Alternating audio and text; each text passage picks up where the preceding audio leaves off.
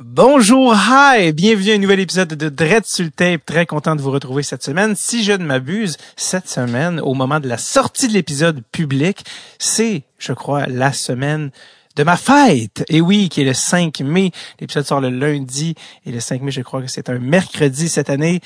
Comme dirait François Pérusse, bonjour, bonne fête, bonne fête, ok, merci. Alors, c'était de moi à moi.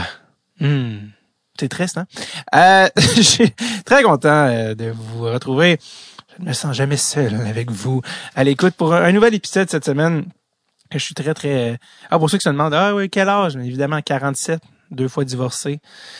J'achète juste des sidous qui se font briser. Là, le sel de la mer gruge les sidous. Ils perdent toute leur valeur de revente.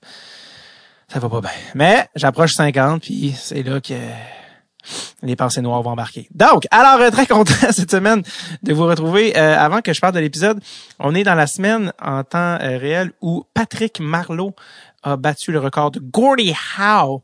Et là, j'en ai qui disent, oui, mais si Gordie Howe comptait ses games dans la WHA. Oui, mais surtout, si Jagger n'était pas parti 3 ans en Russie, je pense qu'il y aurait comme 140 matchs de plus. Donc, bref, restez dans le moment présent. Et non, mais pour vrai, félicitations à Patrick Marleau. Et quel fun fact est-ce que j'ai aperçu? Eh bien, qui était arbitre lors du premier match en carrière de Patrick Marleau? Vous l'aurez deviné? Paolo Noël. Non, c'était évidemment Richard Trottier. Et je le mentionne, bien évidemment, pas évidemment du tout. C'était Richard Trottier qui est passé au podcast. C'était l'épisode 60.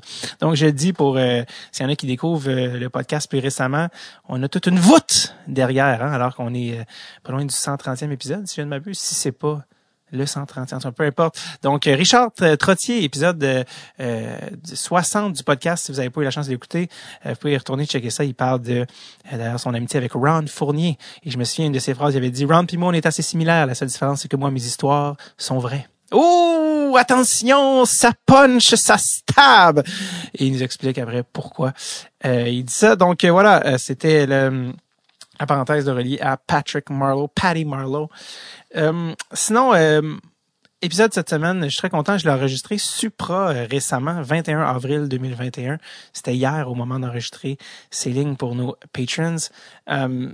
On clôt d'une certaine manière, mais en même temps, je dis ça, c'est pas vrai. Si tu te fais toi sonner l'alarme, hein, oui, calme-toi le parking. On clôt d'une certaine manière la saga Junior, puis je dis ça, puis en même temps, c'est pas vrai parce que dans l'épisode, on reparle de certains protagonistes, à savoir qu'est-ce qu'ils sont devenus. Peut-être que vous connaissez, vous écoutez ça, peut-être que vous connaissez des gens qui ont participé au tournage de Junior, que ce soit Alex Lamontagne, que ce soit Ryan Lear, que ce soit RJ. Et surtout dans l'épisode, on parle de Gilles Courteau. Donc, j'avoue que tant que Gilles Courteau n'est pas passé au podcast, on pourra peut-être pas clore, mais ça clore en tout cas avec les artisans du film. On a reçu Benjamin Brault plus tôt cette année, un épisode que vous m'avez en fait témoigné, que vous avez franchement apprécié. Benjamin qui habite maintenant en Australie. Et aujourd'hui, on reçoit les artisans, les auteurs, réalisateurs, j'allais dire auteurs, mais scénaristes et réalisateurs du film, Stéphane Thibault et Isabelle Lavigne, qui là on célèbre en 2021 en plus les 15 ans de la fin du tournage, alors qu'ils ont suivi le Dracard de Bécomo durant la saison 2005-2006. Ça fait plusieurs fois que je parle de Junior à Dress sur le tape au fil des années. Si vous ne l'avez toujours pas vu, shame on you! Non, sérieusement, immédiatement, allez voir ce petit bijou de film qui est disponible gratuitement. C'est un bien public sur le site de l'ONF.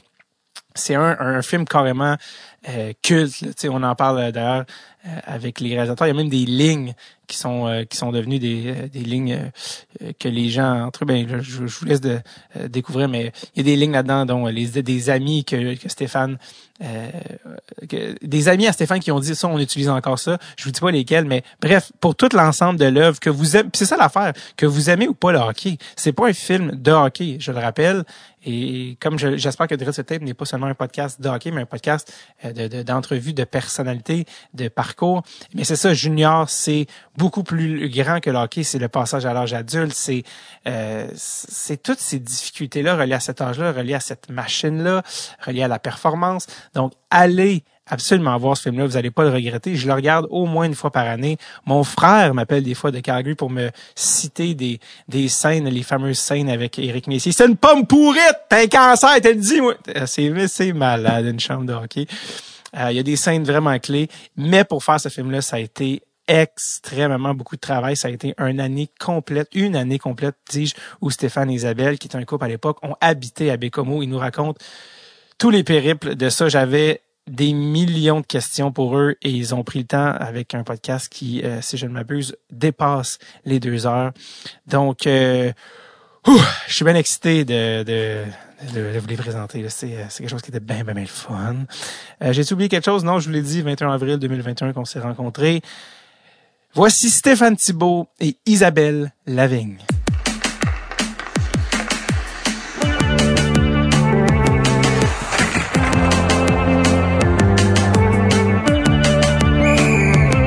Drette sur le tape avec David Bocage.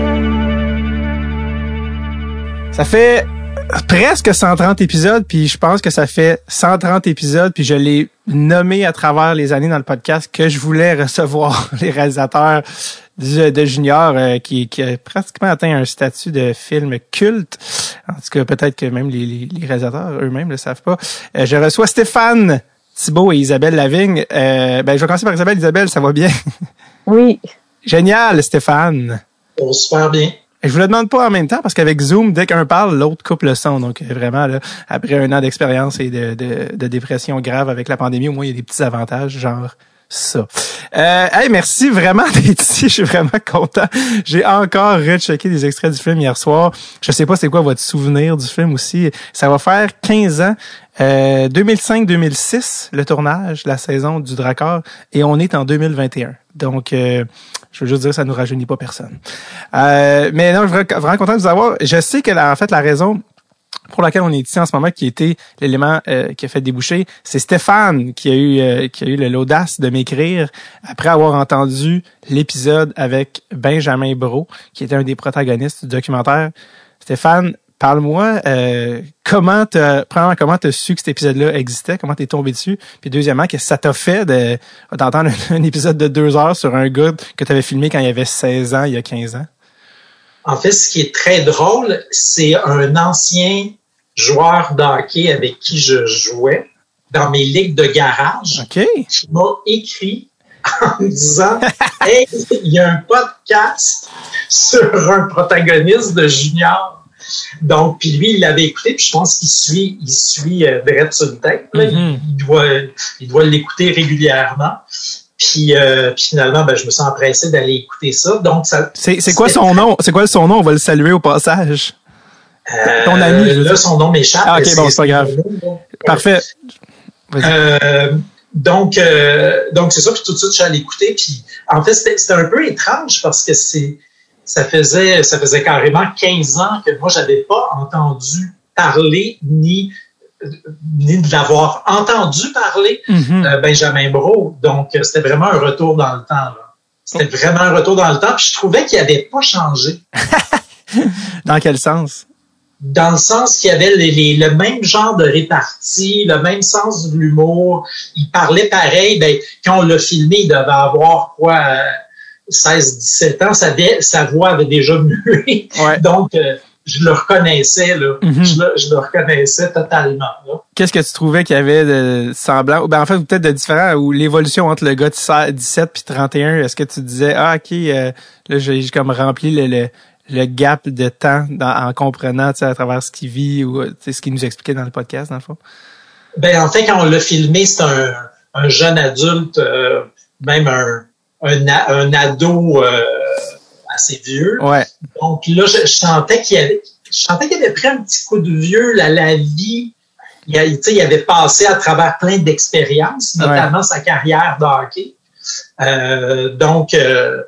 Je sentais que c'était le même, mais qui avait vieilli. C'était le même gars 15 ans plus tard. Il y a des gens 15 ans après, on les reconnaît pas. On dit, my God, ils ont changé, je l'aurais même pas reconnu. Tandis que lui, je trouvais qu'il était un peu semblable. Il répond, quand tu lui posais des questions, j'avais l'impression que c'était lui qui lui posions des questions. Il répondait de la même façon qu'à l'époque. Parce que c'est comme si l'épisode fournissait une suite au docu. Tu sais, quand le docu finit, il s'en va, tu sais, bon, il a été repêché, blablabla, puis c'est comme un peu la vie s'occupera de la suite. Là, c'est comme si ça te permettait d'avoir un peu l'espèce de chapitre de la suite du livre que tu as écrit il y a 15 ans, tu sais. Complètement, c'est le tableau noir à la fin du film. Il est déménagé en Australie. Exact. Donc, c'est un peu ça. Là, exact. Je me suis même demandé... Excuse-moi. Non, excuse-moi. J'allais dire, je me suis même demandé si, dans un film comme ça, documentaire, est-ce que tu peux retourner après, changer la fin, mais je me dis non, là, tu sais, parce que c'est comme changer le film, mais il y a quelque chose là-dedans que je suis comment on pourrait l'updater. Mais évidemment, c'est ancré dans son époque, puis c'est sa force aussi, là, tu sais. Ouais, mais moi, ça m'a vraiment fait plaisir de l'entendre, en fait. Ouais. Ouais, pas que ça m'a donné un coup de vieux, je me dis, my God, ça fait quand même 15 ans qu'on a fait ça. Tu sais. Ouais. C'est fou. Puis, en fait, ça m'a fait beaucoup sourire quand je l'ai entendu parler de ces ligues de garage en Australie. Je me suis dit, quel genre de ligue de hockey ça doit être? Mm-hmm. C'est un peu pas anachronique, mais tu sais, de jouer au hockey, qui joue encore au hockey en Australie, qui a rencontré sa femme, qui soit déménagé là-bas. Ouais. Je trouvais ça sympathique. En fait, pour te dire franchement, ça m'a fait vraiment plaisir de l'entendre. Ouais. C'est quelqu'un avec qui on a eu il a été super complice avec nous, Benjamin, quand on a tourné avec lui. Il était willing pour à peu près tout. Je pense qu'il le disait dans le podcast, d'ailleurs, que les réalisateurs, ils demandaient des trucs. Puis, il était toujours prêt. Même des moments où ça le mettait pas nécessairement en valeur, où il traversait des moments difficiles. Il a jamais dit non à rien. Ton souvenir, toi, Isabelle, de Benjamin Brault? Il était quand même assez discret, hein, comme jeune. Moi, j'ai quand même, il y avait de la pudeur, je trouvais, dans notre relation, là. Puis, mais tu sais, on est allé chez lui, on a passé beaucoup de temps avec, mais moi, je me rappelle d'un jeune qui restait quand même dans son monde de jeune. Moi, un peu, ce qui m'avait frappé quand j'avais commencé le tournage, c'est que je pensais que j'étais jeune, mais eux, ils m'ont fait sentir que j'étais passée du côté des adultes. Vous aviez quel âge à ce moment-là quand vous avez fait le... On avait 26 ans à peu près. Ah, vous étiez quand même jeune aussi. Hein? 27 ans. Attends, ça fait 15 ans. Non, j'avais presque 30 ans finalement. OK, ouais. Mais bon, même à 30 ans, là, j'avais comme, tu sais, j'avais pas l'impression d'être passé tant que ça dans le monde des adultes. Je pensais qu'on était pas mal qu'on était assez proche des ados. Ouais. Puis, non, c'était pas tout, moi, je trouvais pas toujours ça, si spontané, tu sais, des fois pour apprendre à les connaître, comprendre comment ils pensent. On passait du temps ensemble. Des fois, j'allais manger au restaurant avec un des jeunes pour parler de comment ça se passait, pour un peu, c'est ça, comme connaître les gens dans leur finesse. Puis aussi, en même temps que tu apprends à connaître quelqu'un, tu es aussi en train de faire un peu ton repérage de personnage. Ouais. Fait que est-ce que c'était quand même comme un jeune qui était un ado dans sa logique d'ado. Il était pas si simple à percer en fait. Right. Ouais. Est-ce que toi tu sais, on en parlait juste avant de commencer, tu sais, ça se fait tellement longtemps, tu te dis comment je vais faire pour me souvenir de ça. Est-ce que toi puis bon Stéphane aussi, mais est-ce que tu as revu le film depuis sa sortie en 2008 ou récemment? Je sais pas comment c'est que je l'ai revu, là, mais oui, où j'ai revu le début récemment. Moi, je trouvais vraiment que la scène d'ouverture était incroyable. Ouais. Puis je sais pas pourquoi je l'ai rechecké. Peut-être je l'ai montré à quelqu'un, j'ai regardé la scène d'ouverture, mais je trouve ça vraiment frappant. Ce qui est intéressant avec cette scène-là est au début du film, elle était tournée à la fin du film. Ah ouais? Ouais. Et puis, c'est pour ça on n'aurait jamais pu tourner ça en début de film, en fait, parce qu'on connaissait pas encore assez les gens. Mais rendu à la fin du tournage, ça faisait 1 an qu'on suivait Benjamin, puis tu sais, on a passé beaucoup de temps avec lui. Donc, C'est-à-dire, c'était pas un être qui se livrait si facilement, mais c'était quelqu'un avec qui on a passé beaucoup de temps. Là, on a passé beaucoup de temps dans sa famille. On le filmait au spa, dans sa famille d'accueil. On était allé dans sa famille, je pense à Saint-Hubert ou dans ce coin-là chez son père. On avait passé aussi du temps, je pense, dans les bars. On a comme vraiment passé beaucoup de temps. Et donc, tu sais, une scène aussi... puis on commençait aussi à assez bien connaître son agent. On l'avait croisé plusieurs fois dans la saison. Fait que c'était rendu à un stade de tournage. Quand ça fait 1 an que tu suis des gens, tu leur dis, hey, quand tu vas aller voir ton agent, on aimerait ça être là. Puis l'agent, il voulait, le motiver puis lui parler parce qu'il savait que pendant l'année, il avait fait le party. Puis toutes les deux, je pense qu'ils trouvaient ça pertinent, que ça faisait partie de la vie d'un joueur de hockey. Fait qu'on est rentré chez Saint-Hubert, on a pesé sur on. C'est comme aucune préparation. Le rendu là, fait trop longtemps qu'on se connaît. Là. Ouais. Puis Stéphane et moi, j'ai des frissons juste quand je pense au train qui passe en arrière. Oui. Puis en fait, ce qu'il est en train de dire, c'est comme, OK, si tu déniaises pas, mon gars, tu vas manquer le train. Mm-hmm. Puis là, t'as comme le train qui passe en arrière. J'ai des frissons, on hallucinait.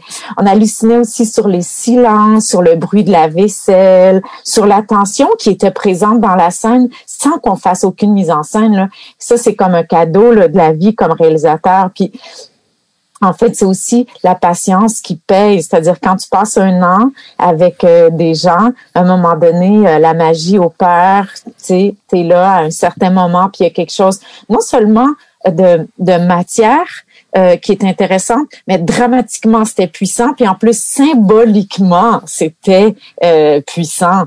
Donc, comme tous les éléments étaient là. Et puis, lui, il réagissait comme... Tu sais, quand je dis que Benjamin, c'était quand même quelqu'un qui était dans toute sa retenue, ben c'est comme ça que je l'ai connu, puis c'est comme ça qu'il est dans la scène. C'est-à-dire, il dit pas un mot, puis il dit oui, oui. Mm-hmm, ouais. Mm-hmm.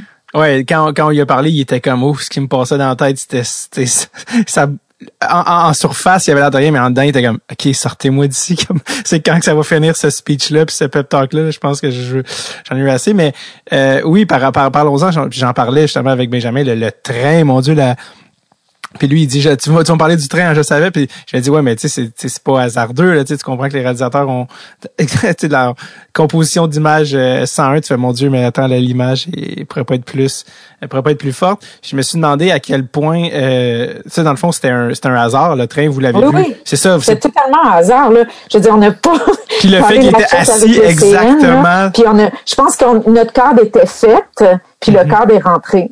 Le train est rentré dans le cadre, comme on n'a pas du tout. Vous êtes pas dit, oh shit, le train s'en vient, on change de cadre vite? Non. Wow. Non, on était de toute façon, tu sais, on peut pas bouger, on était en frontale. Je me souviens, on a filmé ça avec un monopode. On était rendu habitué à filmer comme très rapidement, tac. Fait que le monopode, c'était notre ami, là. Fait qu'on s'est mis sur monopode devant eux, puis c'était ce grand plan large-là. Mm-hmm. Puis des fois, on allait faire des plans un peu plus serrés, mais on bougeait pas. De toute la scène, on n'a pas bougé. On était tout le temps dans cette position-là. Puis le train est arrivé. Ça relève de la magie, là, dans ce cas-ci. Oui. Est-ce que vous l'aviez mis en plan large puis vous aviez 2 autres cams pour les plans serrés? Non, on filmait tout le temps très simplement à une caméra, sur monopode. That's it. Puis l'éclairage, le fait que les gars sont au premier plan, mais moins éclairés que l'arrière-plan qui est le train. Ah, ça, c'est Saint-Hubert qui tamise les lumières. Mon Dieu, mais... non, on faisait jamais rien. On faisait jamais d'éclairage d'appoint. On se mettait jamais sur trépied, jamais à 2 caméras. C'était comme tout. On voulait être souple, puis suivre l'action, puis être dans des rapports avec nos personnages. Quand t'es juste 2, là, si la technique prend trop de place, t'as pas le temps de parler à ton monde. Ouais. T'as pas le temps de faire à croire qu'il se passe rien de grave, en fait. Ouais. Parce que c'est un peu ça aussi. Notre façon de faire de la mise en scène, c'est de pas faire sentir que ce qui se passe, c'est anormal. Donc, c'est d'essayer de rentrer dans la quotidienneté, puis de faire comme s'il y avait rien là, en fait. Est-ce que tu te souviens quand vous êtes sorti de cette Saint-Hubert-là, puis tu viens d'avoir cette scène-là, est-ce que vous aviez un sentiment à ce moment-là déjà de dire, oh, je pense qu'on a notre scène d'ouverture? Ou c'est plus au montage? D'ouverture, non. OK. Mais vous saviez que vous venez d'avoir de l'or en barre, là? Je me souviens plus, mais je me souviens, c'est le monteur à un moment donné qui a dit, mais cette scène-là va aller au début, puis on a fait comme, ouais, OK, c'est vrai. Parce que toi, tu vois plus, parce que ça fait 1 an que t'es côtoies, puis t'es comme dans la chronologie, alors que lui a un regard neuf là-dessus. Ah ouais, puis aussi, t'es dans le train des tournages, puis c'est le cas de le dire. On filme ça, mais on est en train de préparer le tournage à la Ligue nationale au repêchage. On travaillait vraiment fort, fait que on n'avait pas trop le temps de se réjouir là. Puis en plus, tu le sais jamais complètement, là, mais on avait sûrement un bon feeling, mais c'est vraiment une fois que ça a été monté qu'on s'est dit aïe, OK, méchante scène. Puis ça, c'est même avant le générique, là, tu sais, cold opening, Saint-Hubert à Sainte-Julie. Le sens de la vie en une scène pour un joueur de hockey. Oui, vraiment. Je te dis, j'ai des frissons. Mais avec raison. Puis s'il y en a qui ont écouté l'épisode avec Ben Bro, je pense pas qu'ils peuvent écouter l'épisode sans. On en parle tellement que aller la voir ou la revoir, c'est gratuit. C'est sur le site de l'ONF. Le film, en passant, il est gratuit sur le site de l'ONF. Donc, c'est un service public, ce film. C'est le cas de dire. Stéphane qui souriait, qui faisait oui de la tête quand je me disais, est-ce que vous saviez que vous avez une bonne scène? Oui. Ben, en fait, ce que je voulais dire, c'est qu'au début, comme on était juste 2, moi et Isabelle, pour faire tout le film, on a eu de l'aide un petit peu, mais cette scène-là, techniquement, on n'aurait pas été à la hauteur de la filmer. Ben, en tout cas, moi, là, à caméra, là, j'aurais pas été capable tu sais, quand tu disais, ils deviennent à contre-jour, puis on voit bien le train là-bas, faut quand même réagir puis ajuster ajuster ton ouverture pour que le train passe bien puis qu'eux soient à contre-jour. Moi, je pense pas que j'aurais eu le réflexe de faire ça au début du tournage, 1 an avant. Ouais. Fait qu'on était vraiment aguerris comme réalisateurs, moi et Isabelle, on se parlait plus puis on faisait juste des clins d'œil puis tout de suite, on était d'une efficacité assez redoutable. Donc, c'est vraiment bien que cette scène-là ait eu lieu à la fin de notre tournage quand on était techniquement très aguerri. En tout cas, on était à l'aise avec la caméra et le son et on pouvait juste penser au contenu, en fait. Au début, on s'empêtrait dans la technique tout le temps, puis il y a des scènes que moi, en tout cas, j'ai ratées, là, parce que je pensais à ma technique, puis tout ça, puis c'était vraiment une catastrophe. Là. Mais à la fin, quand ça fait 1 an que tu tournes, là, tu commences à connaître les pitons un petit peu, puis ta caméra, puis tout ça, donc ça a été en tout cas, ça a été on a été bénis des dieux là, d'avoir ça, puis en plus que ça soit survenu à la fin. Vas-y. Tourner comme ça, là, ça se fait, je pense, de plus en plus rarement. Là. Le film, c'était 600 heures de rush. Aïe. Non. 500? 180. 180? Ouais. Des fois, j'exagère. Ouais, mais j'avais lu dans un article du Devoir hier soir de l'époque qui disait 160, 180 heures, mais ça reste que c'est de la bobine en chien, là. Ben, c'est ça, ouais. Puis, mais tu sais, c'est comme ça que tu apprends ton métier, hein. Mm-hmm. Puis, ça a fait une méchante différence quand on a fait le film après. On a fait un film en Égypte, là. La nuit, on était rendu vraiment rodés. Puis c'est comme si notre communication est intuitive maintenant. Puis comme à la caméra, tu sais, tu vois pas les hors-champs. Fait que t'es concentré, tu sais, sur ta lumière puis tout, puis faire ton cadre, puis tu vois pas ce qu'il y a à l'extérieur de ton cadre. Mais moi, au son, je pouvais voir. Fait que en fait, je pouvais voir, mettons, et mieux entendre aussi ce qui se dit à l'extérieur. Fait que c'était moi qui, si, mettons, Stéphane, il voyait ma perche quitter la scène puis se rendre ailleurs dans la pièce, mais là, il me suivait parce que il voyait que je sentais qu'il se passait quelque chose de mieux ailleurs. Fait que c'était comme un peu, finalement, c'était le micro qui collait les shots, juste en me déplaçant comme ça. Fait que, tu sais, cette espèce de communication sans se parler, puis aussi par les goûts, à force de regarder nos rushs ensemble, ben on finit par parler du film tellement ensemble qu'on finit par développer une subjectivité commune, puis une culture commune par rapport au matériel. Puis ça fait qu'à un moment donné, on est capable de tourner puis faire des choix sans voir à trop se parler. Tu sais, on se fait un clin d'œil puis on sait de quoi on parle. Fait qu'à un moment donné, moi je me souviens le rendu là, comme à peu près genre en avril, quand j'ai vu qu'on était rendu comme, tu sais, que parce qu'au début, tu filmes tout, puis tu le sais pas quel personnage est bon, parce que vu qu'on suit une mécanique, tu suis du monde, puis finalement, tu laisses tomber, il se passe rien avec eux. Fait que, puis à un moment donné, le goulot se resserre par rapport aux lignes dramatiques sur certains sujets qui se sont développés dans la saison. Nous, on devenait à l'aise, on devenait meilleur. Puis je me souviens d'avoir dit, ah ouais, on est dans un méchant carré de sable, puis il faut vraiment essayer, de faire. Mais en tout cas, on avait comme un potentiel de situation documentaire qui était vraiment du bonbon, dans le sens qu'on était là à tous les jours. Puis on avait créé un lien de confiance avec tout le monde. Le coach, il nous donnait un accès total. C'est sûr là que on n'a pas filmé. Il y a certaines, mais il nous donnait un accès assez bon pour qu'on puisse faire un bon film. Il était assez complice avec nous. Puis les choses qu'il n'a pas voulu nous montrer, à un moment donné, il y a bien des limites, puis c'est correct, mais assez pour qu'on fasse un bon film. Mais en même temps, c'était vraiment dur. C'était quoi les trucs c'est quoi les trucs qui étaient hors limite pour le coach, par exemple? Je me souviens que moi, je voulais filmer quand ils vont cogner chez les jeunes pour voir s'ils respectent le couvre-feu. OK. Puis j'ai jamais vraiment su pourquoi là-dessus, ils ont pas trop collaboré. Okay. Mais tu sais. Pas les mettre dans l'eau chaude. Mais Éric Dubois et Éric Messier, les deux coachs en question, sont passés au podcast, d'ailleurs, dans les dernières années. Mais Éric Dubois, c'est ça qui est, puis là, je me suis dit, à un moment donné, je vais le réinviter au podcast. C'est parce que son fils, Pierre-Luc, a été repêché 3e au total dans la Ligue nationale, puis il est maintenant une jeune superstar. Fait que, à l'époque, il était jeune. Fait que moi, quand je l'avais reçu, on avait parlé du coaching, tout ça, mais à l'époque, ça faisait tellement longtemps que j'avais vu Junior puis il a changé. Je me souvenais pas que c'était lui le coach dans Junior. Alors, parce que ça faisait trop longtemps. Fait que là, j'ai fait, non. Tu sais, c'est le genre de gars que je vais réinviter avec son fils pour un autre genre d'épisode. Puis Éric Messier, après avoir coaché à Bécomo, lui s'est installé, je pense, à Sorel, puis ma tante est directrice du cégep de Sorel, puis eux, ils partaient le programme de hockey collégial, fait qu'il a besoin d'un coach. Elle a engagé Éric Messier. Fait que là, c'est par ma tante que Éric, il est venu au podcast, puis lui, il a toute son expérience, évidemment, de joueur, il a gagné la Coupe Stanley, tout ça. Fait que puis là, je pense que là, on en a parlé.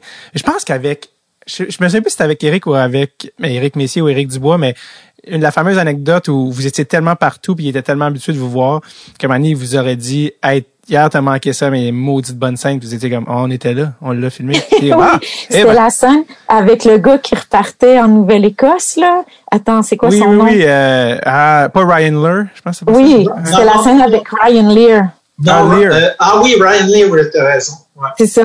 Puis il disait, c'est incroyable. On était là, oui, on était là, on a tout filmé. C'est une scène incroyable. Mais ça, je m'en souviens qu'on capotait. Vraiment, là. Ça se passe, là, ça se déploie devant vous, là. Ça aussi, j'ai des frissons, là, à y penser, là. Vraiment, ça, je me souviens qu'il y avait tellement de ping-pong dans cette affaire-là. On était tellement tout le monde sur le qui-vive. Puis qu'il a fini par partir avec son sac de vidange dans un truck. C'était comme... Ouais. Aïe, aïe. Je me souviens vraiment encore quand le truck s'est éloigné, là, puis quand on s'est regardé, puis on a fait aïe. Cette scène-là, on n'a pas encore le narratif, mais puis il était tellement touchant, ce gars-là. Ouais. Ryan Lear, tu sais, c'est le cœur sur la main, là. C'est le gars qui se donne, puis qui est comme, tu sais, tu le sens, là, c'est un tendre, puis, tu sais, il est au service de l'équipe. Là, il se fait balloter d'un bord puis de l'autre, puis c'est pas facile pour lui. Puis là, il va se rapprocher de son père, il est content. Finalement, il se rapproche plus de son père. Aïe, aïe. Il veut être échangé des Martins pour se rapprocher de chez lui, puis là, il est tout content d'avoir été échangé, puis le téléphone ressonne, là, pour ceux qui n'ont pas vu la scène, comme 1 minute plus tard, puis il a été rééchangé, mais à Chicoutimi. Fait que là, il est comme, tu me fucking niaises. Mais c'est comme un peu la dure réalité du hockey junior qui j'allais dire charway en mon québécois, mais des enfants d'un bord puis de l'autre, puis c'était comme, puis lui tu le vois, puis lui finalement, je pense d'ailleurs il est retourné après, il est allé à l'université, puis je pense qu'il est devenu professeur d'éducation physique ou quelque chose comme ça. Puis tu routes pour lui, tu sais, tu voulais qu'il retourne chez eux, tu sais, puis tu le vois qu'il est pris dans cette affaire-là. Anyway, mais c'est oui, t'allais dire, Stéphane? J'allais juste dire, ce qui est très drôle, parce que t'as pas reconnu Éric Dubois, mais tu savais que Pierre-Luc Dubois est dans le film. Oui, il est très jeune. C'est quelle scène? Il est très, très jeune, fait que ça pourrait être un Où est Charlie, là, quand on va ressortir le film en DVD. Ben oui, c'est ça. Ah oui, il devait avoir 8-9 ans. Il était tout jeune, c'est pendant, en fait, c'est pour ça que je pense à ça. c'est pendant la scène de Ryan Lear. Ah oui? Sur le bord de la bande. Ah! Ouais, je m'en souviens très bien. Et il est sur le bord de la bande, puis il regarde le joueur qui vient de se faire échanger. Ah mon Dieu, j'avais même pas remarqué. Mais d'ailleurs, tu as dit DVD, mais moi je l'ai en DVD junior. Et récemment encore, là, littéralement, là, ça doit être dans les derniers mois, je l'ai revu en DVD au Jean Coutu de mon quartier. Fait que si vous êtes dans un Jean Coutu quelconque, allez dans le rack à... Oui, écoute, non mais il vaut le 6,99, mais il est sûrement même moins cher que ça. Mais allez, sûrement que vous touchez la palette là-dessus, vous. Ah oui, c'est ça que je voulais dire. Hey, si on avait mieux négocié, on serait riche aujourd'hui. Mais il est encore comme quoi, le club vidéo est presque mort, mais le DVD ne l'est pas encore tout à fait. Puis je vous jure, je pense que je l'ai, mais parce que ma copie, je pense que je l'ai laissée au chalet de mes parents. Mais si vous voyez, vous êtes dans un Jean Coutu, faites un détour, ou un Rossi, faites un détour par le rack à DVD, puis vous pourriez mettre la main sur Junior. Je voulais aussi parler, parce qu'on parlait tantôt de la scène d'ouverture, et on a touché à beaucoup de sujets sur lesquels on va revenir, mais la scène d'ouverture où l'agent est en train de dire, là, si tu te prends pas en main, tu vas finir un joueur d'une ligue mineure en Europe, Et c'est drôle parce que c'est ça qu'on parlait avec Benjamin. C'est exactement ce qui est drôle parce que là, c'est dit d'un point de vue négatif de garde. C'est ça qui va arriver si tu te places pas le jeune. Puis là, Ben, je dis Ben, 15 ans plus tard, puis ça, c'est ça qui est le fun avec la loupe du temps, c'est ce qui est arrivé, c'est que tu as fini dans une ligue en Europe, puis c'est ça, juste pour Firlin, Isabelle, c'est que j'ai dit que si un jeune en ce moment qui joue au hockey t'écoute, Benjamin, qui s'est dit, puis dit là, je veux juste dire tout de suite que, tu sais, moi, j'ai toujours respecté Christian, tout ça, mais par rapport à cette scène-là, tu sais, s'il y a des jeunes qui écoutent, non. C'est par rapport à ça, la ligue, parce que eux, c'est un échec par rapport à la Ligue nationale, mais la vie, c'est pas la Ligue nationale. Moi, le hockey m'a permis d'aller à l'école, m'a permis de rencontrer ma femme, elle m'a amené énormément de choses dans la vie. Fait que c'est drôle que, à ce moment-là, vous tourniez la scène, bon, elle avait déjà la puissance de tous les niveaux qu'on vient de nommer, mais 15 ans plus tard, sachant que Benjamin n'a pas joué dans la Ligue nationale, où on n'a pas fait une carrière lucrative, en tout cas, ça prend encore un troisième sens, si on veut. Fait que c'est pour ça que j'en parlais à Isabelle. Mais bref, il y avait toute cette notion-là aussi, là.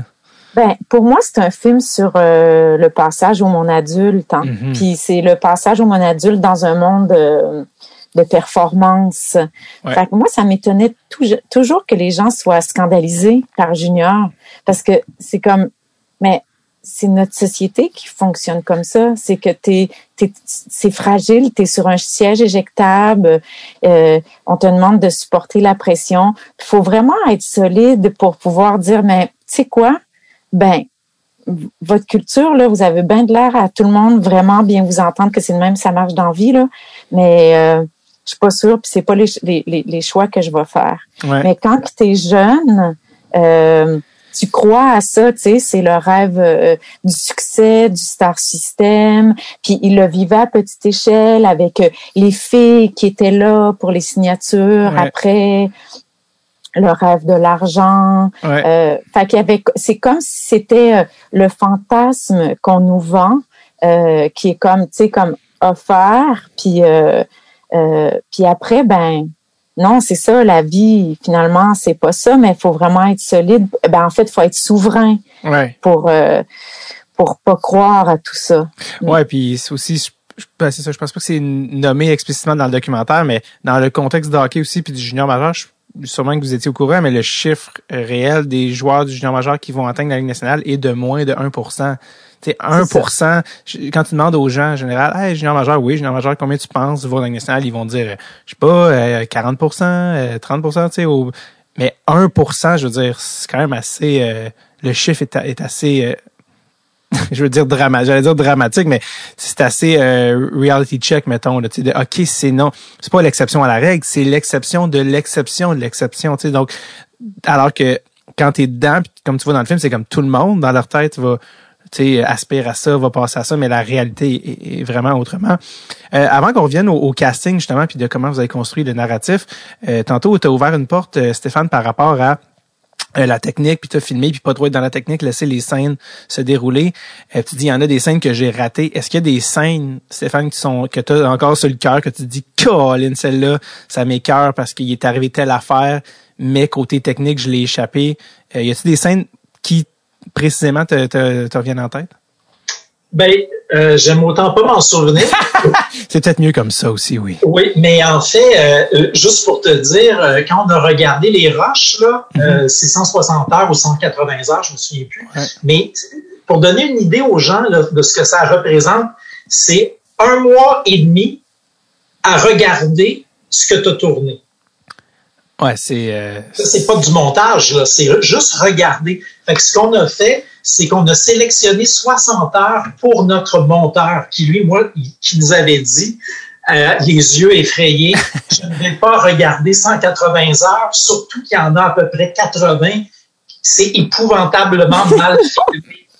Tu vois, ça c'est la mémoire qui réécrit l'histoire. Hein. Tu sais, quand je disais, ça fait 15 ans, là, puis on va en inventer, là, comme moi qui a dit, oui, on avait 500 heures de tournage, on en avait 160. Moi, je me souviens très bien que René, notre monteur, était pas disponible pour écouter les 160 heures.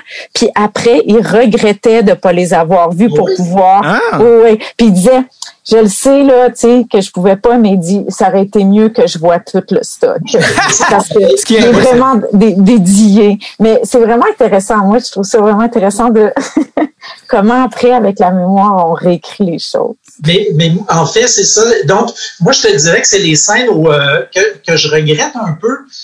C'est les scènes au camp d'entraînement. OK, donc t'as beaucoup de joueurs qui s'en viennent d'un peu partout. Ils vont en retenir très peu. Déjà, il y a l'étau se resserre au camp d'entraînement. Puis au camp d'entraînement, moi, je peux te dire, j'étais pas aguerri comme caméraman pour filmer tout ça. Puis, écoute, c'était un vrai cauchemar parce que je sais pas combien de jeunes, on sait pas qui suivent. Techniquement, moi, je me sentais pas à la hauteur. Puis je pense que est-ce qu'on a des images du camp d'entraînement? Je pense même pas. Non. En fait, c'est qu'au camp d'entraînement, on cherchait un rookie parce qu'on voulait avoir un rookie comme personnage à suivre pendant l'année.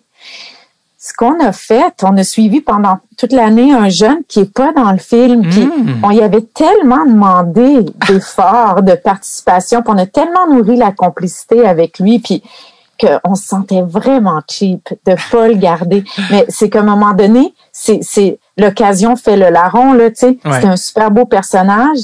Tu sais, il était pas supposé, tu sais, comme même d'être repêché, tu sais, il avait l'impression tout le temps que ça arrivait comme ça a fait, puis qu'en plus il fasse l'équipe, là, les parents étaient heureux, c'était super touchant, là, genre père-fils qui se prennent dans leurs bras, qui sont trop émus, sont vraiment contents, puis lui qui est comme un peu le poète, qui se fait sa place dans l'équipe, c'est pas toujours facile, puis c'est un être hyper sensible, mais finalement ça l'a pas évolué dans l'histoire, il est pas comme arrivé grand-chose le reste de l'année, c'est-à-dire qu'il dramatiquement, il n'y a pas eu de mouvement, lui il a continué comme une vie, mais et donc on a comme tout enlevé ces images, puis on a fait un petit court-métrage avec toute sa ligne dramatique, parce que de toute façon on l'avait comme mis dans un premier montage, fait qu'on avait comme tout le personnage ramassé sur, je sais pas, peut-être 1 heure sur lui.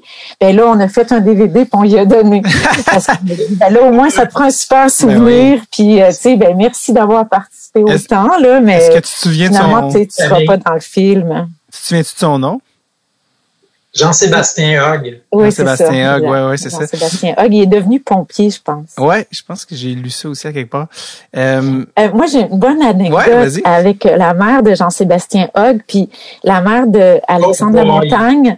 C'est que après qu'on ait montré le film à la Ligue, là, la Ligue était vraiment nerveuse, puis elle trouvait ça scandaleux. Fait que là, les parents se sont mis à être inquiets, surtout qu'on avait beaucoup filmé leur enfant, être inquiets de quelle image on allait donner leur enfant. Fait que nous, on était confiants que c'était une image assez juste, tu sais. Fait qu'on a dit, venez à la maison, on vous montre le film. Puis là, bon, on les place dans le salon, on ferme la porte, puis là, on attend. Puis on les entend rire. Puis ils rient. Puis là, le film finit, ils sortent de là, puis ils font, voyons, il n'y a rien là, ça aurait pu être bien pire, on a tellement eu de fun. Ça, c'était les parents. C'est les mères des joueurs, là. Parce que les mères des joueurs, là, elles ont vu leurs enfants souffrir pour toutes sortes de raisons dans le monde de la performance, tu sais. Je pense dans tous les sports, il se passe des histoires un peu intenses pour des jeunes, puis il faut les accompagner de près. Et donc, elle a trouvé qu'il y avait rien là dans Junior. Ouais, c'est elle a vu pire, elle a vu l'envers de la médaille sous plein d'autres facettes là. J'imagine, tu sais, nous on n'a pas voulu ni empirer ni adoucir les choses. Il y a des parents qui nous disaient vous y avez été soft pas mal. Nous on a été témoins d'une année dans une équipe. On n'a pas une idée globale de la culture du hockey junior, tu sais, dans toutes les équipes, tout le parcours d'un jeune. Ouais. Je veux dire, l'expérience d'un parent, c'est autre chose que cette année-là qu'on a filmé. Là. Absolument. De façon générale aussi, les gens qui connaissent bien l'intérieur du hockey junior puis tout ça, qui l'ont vu, notamment l'équipe, parce qu'on est allé présenter le film à l'équipe, puis eux autres aussi, ils riaient, puis ils disaient, ben oui, il n'y a rien là, tu sais. Okay. Ce qui était plus, c'est pas scandaleux, mais en fait, ce qui était plus délicat, c'est quand la Ligue l'a vu et quand les gens qui ne connaissent pas cet univers de performance-là l'ont vu, là, eux, ils ont comme reculé de 10 pieds en disant, my God, c'est quoi ce monde de fou-là? Là, mais les gens qui connaissent bien cet univers-là, en tout cas, je pense qu'on n'a pas eu de... Ils ont fait, ben oui, vous avez filmé ce que c'est. Ce que c'est, ouais, sur ce que c'est en 2005-2006. On aura la chance de revenir tantôt. On reviendra plus à tout ce qui était réception du film, tu sais, aux différents niveaux. Je voulais qu'on parle aussi, pour commencer, tu sais, vraiment du film comme tel. Là, je veux pas dire n'importe quoi. Est-ce que à l'époque, ça, je me trompe, ou vous étiez un couple à l'époque? Oui. C'est ça, c'est ça, vous avez, là, c'est ça, vous avez des enfants ensemble aujourd'hui. Oui. Là. C'est ça. Fait que là, il y avait tout aussi la dynamique d'être un couple aussi qui co-réalise un film ensemble, qui est pas si commune que ça, là, aussi. On a fait d'autres après. Ben oui, c'est ça. Donc, vous avez des enfants cinématographiques et des enfants humains, sur 2 niveaux.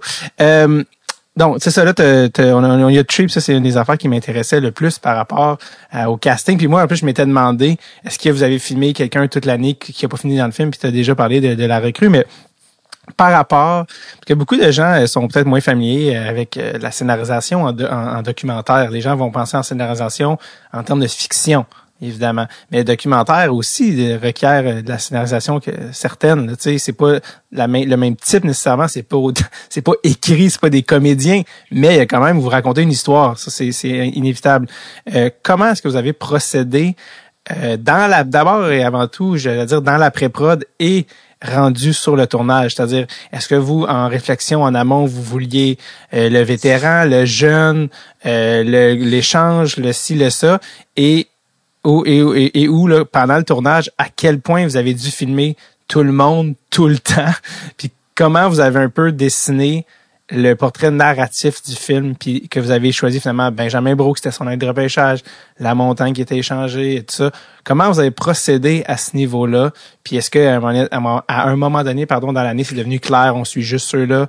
Bref, ma question était déjà trop longue, allez-y. En fait, je dirais qu'il y a 3 stades d'écriture. Il y a la première écriture avant de faire le film, où tu prends connaissance avec ton sujet, avec de quel thème c'est porteur, qu'est-ce que ça dit sur notre société, quel personnage on pourrait suivre. Puis là, tu fais des descriptions de personnages. À l'époque, le coach, c'était Monsieur Parent, qui était un personnage vraiment haut en couleur. On avait déjà, je pense, spoté Benjamin Brault comme étant l'athlète performant, disons, qui avait des chances de se rendre à la Ligue nationale. On savait qu'on aimerait aussi avoir peut-être un goût. En tout cas, on cherchait une variété de personnalités. On cherchait aussi quelqu'un qui pourrait être plus sensible, avoir des qualités introspectives, puis trouver les mots pour parler de son expérience. Donc ça, c'est comme la première écriture qui se fait à partir des recherches. Tu sais, on est allé voir l'équipe sur place. Pendant l'été aussi, on est allé voir ceux qui avaient été repêchés. Oui, c'est ça. Ouais, repêchés. Puis, et donc, puis après, quand tu arrives, c'est difficile parce que là, tu suis à peu près tout le monde, tout le temps, puis tu as l'impression que tu t'éparpilles. Excuse-moi Isabelle, je veux pas t'interrompre, c'est juste que vu que ton micro, il frotte sur ton écharpe. Je suis désolé, tu peux juste enlever ton si ça te dérange pas, excuse-moi. L'écharpe. Oui, excuse-moi. Le look est A1, c'est juste vraiment au niveau du front. Ah non, c'est pas le look, c'est que c'est pas super chauffé dans la là, il neige en avril. J'ai mon foulard. Ouais, bref, pardon, continue s'il te plaît. Et donc, la deuxième étape de scénarisation, c'est, je dirais, l'occasion fait le larron, en fait. C'est en fonction de ce qui arrive, nous, on est un peu stand-by, puis on suit le POC, en fait. Et donc, je peux pas dire que Ryan Lear, c'est quelqu'un qui était considéré comme un personnage. Mais il est arrivé une scène tellement forte que tout le tournage qu'on a fait avec lui, on l'a tourné pendant peut-être 2 heures, il a fait 15 minutes du film, ce qui est un ratio extrêmement élevé. Ouais. Mais c'est pas un jeune qu'on connaissait tant que ça. Avant, on le connaissait dans le groupe, là. Puis, mais on le suivait pas personnellement. Puis, pour ce qui est d'Alexandre Lamontagne, c'est qu'on s'est dit, ça va être intéressant en cours de saison de suivre une transaction. Puis on a suivi sûrement quelques transactions. Mais ce qui a été intéressant avec Alex Lamontagne, c'est que la transaction, elle a été négociée fort. On a filmé comme, dans le Tim Horton, le fait... Mais on en avait filmé d'autres, comme transactions avec d'autres équipes. Ouais. Fait qu'on en a filmé plusieurs à la recherche de ce qui allait déboucher dans un fil narratif. Puis là, avec Alex Lamontagne, ça a été super parce que ça va faire beaucoup de rebondissements. Parce que non seulement ils l'ont eu à grands coups, il était attendu, ils en ont fait un peu comme toute une affaire, comme une bonne nouvelle. Puis 2 semaines après, ils voulaient partir. Ouais. Fait que c'est le rebondissement dans la situation qui fait qu'un personnage reste dans un film ou finalement reste pas. Puis la 3e étape de la scénarisation, c'est le montage, parce que vraiment c'est une construction, là, le cinéma, là. Donc, d'ailleurs, le montage, c'est là que ça se passe, surtout avec 160 heures de matériel. Je me suis toujours demandé si parce que, tu sais, mettons, pas l'argument de vente, mais le concept du film, entre guillemets, ou ce qui souvent était la ligne catchy pour attirer l'attention du spectateur, c'était un film de hockey sans aucune scène de hockey. Il y a aucune scène de glace ou de game dans le documentaire. Et je me suis toujours demandé, est-ce que c'était une décision qui avait été prise avant le tournage ou qui s'est faite au montage? Au montage, en fait, c'est au montage. On a filmé des games. On a combien d'heures de games on a filmé? Non, on a pris cette décision-là avant parce qu'on disait qu'on n'allait jamais arriver à tourner. Non, puis même, je me souviens, on le disait au monde. Non, on a filmé aucune game parce que techniquement, on n'était pas équipés. Puis on se disait que filmer une game avec la petite caméra qu'on avait, ça avait pas d'allure, c'était poche, puis qu'on pouvait pas compétitionner avec les caméras d'RDS. Fait que ce qu'on a filmé, c'est des pratiques, mais on a filmé presque aucune game. Alors, je donne droit de réplique à Stéphane. Moi, en fait, c'est drôle comment les souvenirs, écoute, il faudrait regarder les rushs, mais moi, je me souviens très bien d'avoir filmé beaucoup de games, en fait, notamment en séries éliminatoires. Je peux même te dire les plans que j'ai filmés quand ils se sont fait éliminer par Chicoutimi. Je filmais la game, tout ça, et je veux dire, on n'a pas filmé toutes les games. On a même fait venir tous les DVD parce que la Ligue de hockey junior ont comme pas de caméras de surveillance, mais tu sais, pour des incidents puis tout ça, on avait fait même venir des DVD de games, tu sais. En fait, c'est ça, c'est qu'on se disait, si on a besoin des games, on prendra les DVD, mais sinon, nous, on essayait juste d'avoir, mettons, on pouvait filmer des affaires très précises, genre sur le banc, mais on filmait pas la game, on suivait pas le POC parce que aussi, on se disait, une game de hockey, dramatiquement, c'est un film en soi, c'est-à-dire que pour que ça soit bon, faut que tu sois dans le game, tu peux pas juste montrer des images comme ça. C'est-à-dire pour que ce soit enlevant. Ouais. Tu sais, il faut que tu développes ta game dans ton film. Puis nous, on n'était pas du genre à faire du stock shot. Mais bon, moi, je suis convaincue que on n'allait pas mettre de game parce qu'on se disait, techniquement, on n'a pas le stock qu'il faut. Fait qu'on avait des petites solutions si jamais on avait besoin de documenter une game avec les DVD, avec, mettons, on suivait les punitions quand que quelqu'un allait, on suivait certains moments qu'on pouvait attraper. Mais en général, on filmait pas la game au complet. Alors, moi, j'en ai filmé au début, puis c'était l'enfer. Je me souviens très bien.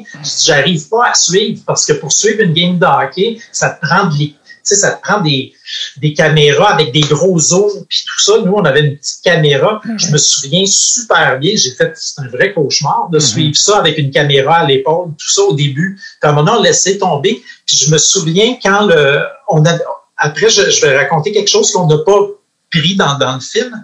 Mais en fait, c'est...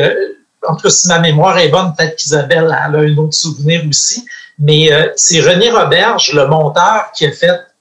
Il n'y a pas de game dans... On monte pas du tout de hockey puis tout ça. Puis on était les trois super... On s'est dit, wow, c'est un bon... Je veux dire, c'est comme un peu audacieux. Puis moi, en tout cas, j'étais un peu nerveux mais de faire, OK, là, on va présenter un film, ça s'appelle Junior. On a suivi une équipe de hockey puis on monte aucun match. C'était... On se trouvait un peu audacieux de faire ça. Puis en tout cas, si ma mémoire est bonne, peut-être que je me trompe, mais on a décidé ça au montage. Puis un autre truc qu'on a filmé beaucoup toute l'année, c'est qu'on filmait eux sur Skype ou devant leur ordi qui se confiaient, par exemple, des joueurs étrangers qui appelaient leur famille en Slovénie puis tout ça. Parce qu'on s'est dit, on va rentrer plus dans l'intériorité des joueurs, on va plus les connaître quand eux, ils vont se confier sur Internet à leurs proches puis tout ça. Il y a zéro image de ça. On avait des heures de ça aussi. On avait aussi des heures en audio de confidence. On avait aussi un intérêt pour une approche un peu expérimentale, genre on filmait la ville de Bécomo, on filmait la neige, on filmait les arbres. Il y a comme toute une recherche esthétique qu'on cherchait. Il y a quelques éléments quand même qui restent là, comme la boîte de cartes de hockey au début. Puis je pense aussi, est-ce que les images sont encore là quand ils peignent la glace? Non. Ah non, ça n'a pas resté. On avait des super belles images. Ça, c'était comme esthétiquement impeccable, là, mais tout ce qui était esthétique, René, il a fait comme il est resté près de la matière. Mais on était un peu maniérés dans nos recherches, là. On avait passé beaucoup de temps à filmer. C'était très beau, la personne qui peint une glace en début de saison. C'est assez impressionnant, là. On se mettait dans les passerelles au-dessus de la glace, là. Puis là, t'es comme comme une toile blanche. Puis là, t'as un petit humain qui arrive.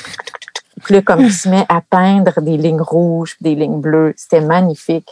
Donc, il y avait comme toute une recherche formelle qu'on avait faite, puis qui est pas dans le film. Puis je pense que les matchs, on s'imaginait que formellement, on pourrait les évoquer. Fait que genre, on prendrait le son de la radio. On avait tout gardé le son de la radio. On avait tous les enregistrements DVD. Puis nous, on passait beaucoup de temps à filmer les spectateurs, à filmer l'animateur de foule. Fait qu'on pensait comme reconstituer certains matchs par le son et des images qu'on irait chercher à gauche et à droite, parce qu'on sentait qu'on n'était pas capable de raconter. Parce que un match est raconter une histoire en soi, là. Fait que, vous en avez déjà beaucoup. Hein? Dans votre choix de narratif, là, il fallait faire des choix, j'imagine, puis la game, c'est une histoire dans l'histoire, donc il y avait différents niveaux. Il y a une scène, par exemple, où vous filmez le commentateur qui décrit le match, donc ça, c'est une manière, par exemple, d'évoquer les matchs. Ouais, de décrire aussi, c'est un but de Benjamin Brault.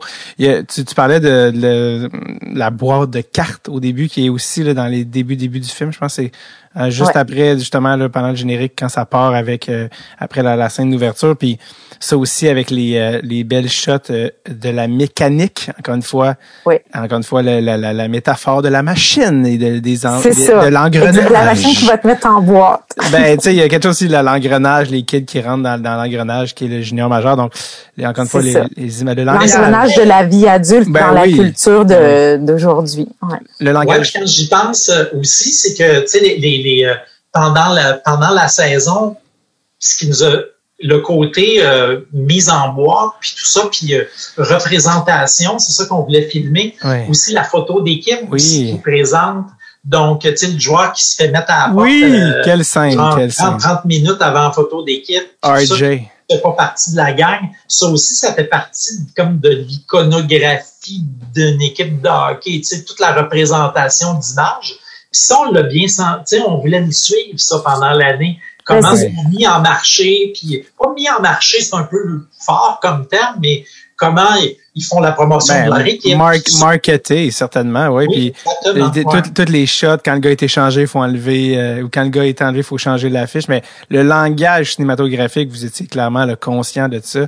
Je le mentionne parce que tout le monde regarde pas le film de la même manière. Donc, des fois, c'est le genre d'affaires que quand tu le vois, tu fais, tu portes peut-être une attention un petit peu supplémentaire à ça, mais je trouvais que votre attention à ça était très, très cool. RJ, dans quelle scène, quand Éric Dubois ouvre la porte, puis qui dit You go home, les autres, la photo, puis le gars comme quoi? Juste dire You go home, ok les autres, you come later, I talk to you. Puis là, c'est comme what? Puis là, parce que bref, la fameuse scène où il appelle le directeur général. Je pense que mon frère m'appelle aux 6 mois pour me parler de cette scène-là, juste comme c'était une pomme pourrite, t'as un cancer. Juste cette scène-là. Puis le langage de hockey, il y a quelque chose de comique aussi, là. Mais j'enchaîne parce qu'il y a tellement de trucs duquel je veux qu'on parle. Une affaire aussi, encore une fois, on saute du coq à la truie et c'est parfait comme ça, mais on n'a même pas parlé de comment est née l'idée à la base. Qui a eu l'idée, comment, pourquoi. Je pense que ça implique une game des remparts, Stéphane, si je me trompe pas, mais ça se peut aussi que là, avec le temps aussi, ton souvenir a changé. C'est ça, toi? Moi, je suis un maniaque de sport. Je pense que c'est ton cousin. Ouais, c'est que, en fait, mon cousin, je vais le nommer, puis là, je vais me vanter encore de le connaître, mais si je le vois une fois tous les 3 ans. C'est Martin Madden, qui sera un bon invité, d'ailleurs. Oui. Ouais. Mais je le connais de nom, mais pour ceux qui le connaissent pas, son pedigree là, en une phrase. Ouais, en fait, je pense qu'il est directeur du recrutement des Ducks d'Anaheim. Oui. Son père a été directeur gérant d'une équipe de hockey junior, des Remparts à l'époque, puis était assistant directeur gérant des Canadiens nordiques, tout ça. Donc, c'est des gens de la famille qui, puis moi, je suis un maniaque de hockey.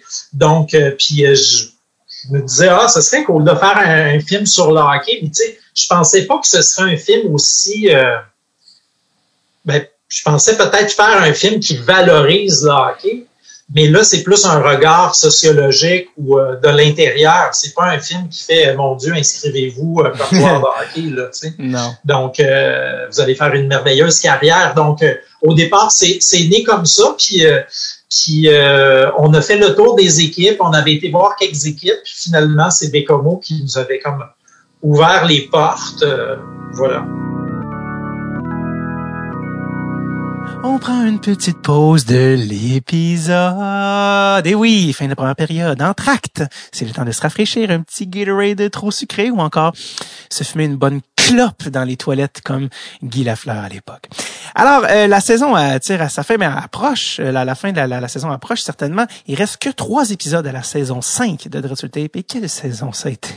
Encore des moments le fun. Puis on se rappelle de tout ça. Puis tu sais comment c'est. Puis tout ça. Puis, okay.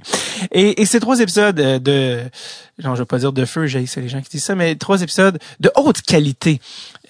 Comment dire, je vous ai réservé là pour la fin de la saison là. La crème fouettée, la cerise, comme dirait un ami, la cerise qui fait déborder le Sunday.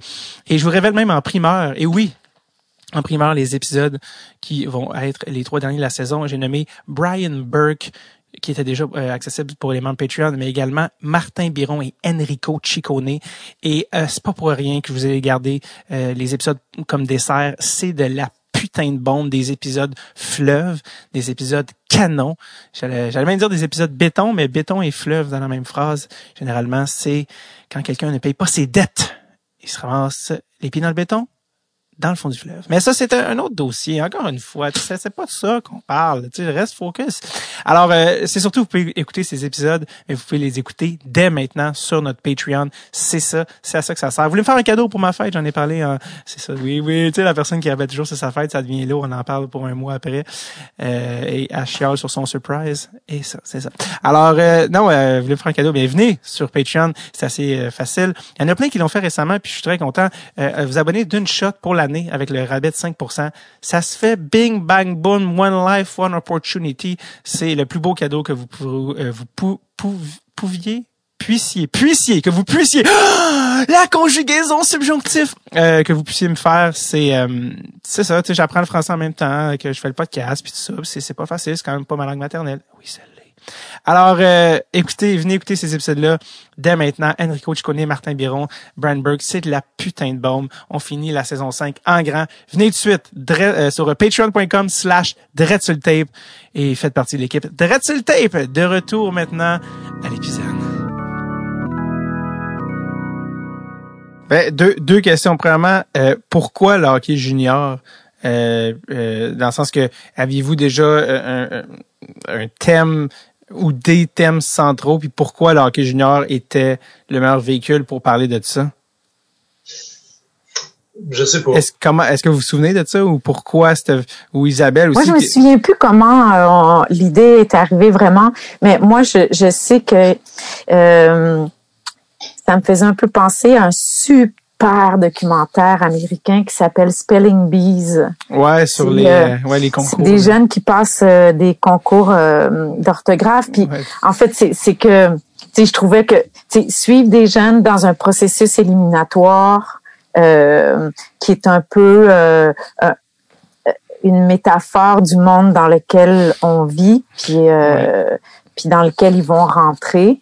Donc, c'est les règles du monde adulte qui sont déjà mis en place dans leur vie, puis que je trouvais que dramatiquement c'était un peu un cadeau là, parce que t'as un processus éliminatoire, t'as des injustices, t'as toutes sortes de up and down, puis comme on aime le type de documentaire où on n'intervient pas, puis on laisse les situations se dérouler, puis on se met juste en stand-by, un peu en attente, ben il faut que tu trouves un milieu qui est dramatiquement riche. Puis c'est notre approche en fait, dans lequel comme tu rentres, tu fais comme partie des meubles, puis tu rentres dans la vie de ce monde-là. Puis c'est aussi, en tout cas moi personnellement, je trouve ça vraiment intéressant de rentrer sur le long terme dans la vie des gens pour vraiment les comprendre de l'intérieur, puis oublier mes propres références là. L'idée c'était vraiment pas d'aller dénoncer, puis d'avoir un regard extérieur. On se prenait pas du tout pour des journalistes. L'idée c'était de comprendre qu'est-ce qui se passait dans la vie de ces gens-là sur la durée, puis de créer un portrait qui permet de réfléchir, mais qui est le plus proche possible de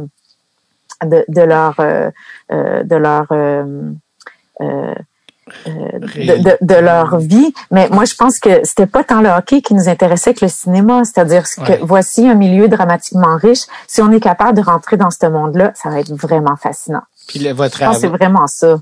Ben oui, complètement. Puis votre approche aussi qui est plus proche du cinéma direct ou justement le cinéma vérité. Il y a quelqu'un qui avait écrit un article sur vous à l'époque qui avait intitulé l'article « Le hockey vérité ». Un peu un genre de combinaison là, cinéma-hockey. Vous, votre approche là-dedans d'être vraiment une mouche sur le mur, puis quitte à vous faire oublier. Parlez-moi un peu de comment ça s'est passé, ça, dans le sens que vous êtes là toute l'année, mais en même temps, les gens au début, est-ce qu'ils étaient un petit peu self-conscious? Bon, vous êtes en train de me filmer, je parlerai pas de même. Est-ce que vous aviez peur qu'il soit pas très naturel, qu'il soit conscient? Comment ça s'est passé? Votre incursion, qui était quand même complète puis pratiquement sans presque aucune limite, là, comme vous avez dit, vous pouviez aller partout. Comment ça s'est passé ça du début puis pendant toute l'année au complet, là, quand même? Ben, ça a pris un certain temps avant qu'on nous oublie, en fait. Ouais. Au début, au camp d'entraînement, là, c'était un peu un cauchemar. Je me souviens très bien, là, les joueurs, ils tapaient sur la perche d'Isabelle, il faisait des babayes à la caméra, tout ça.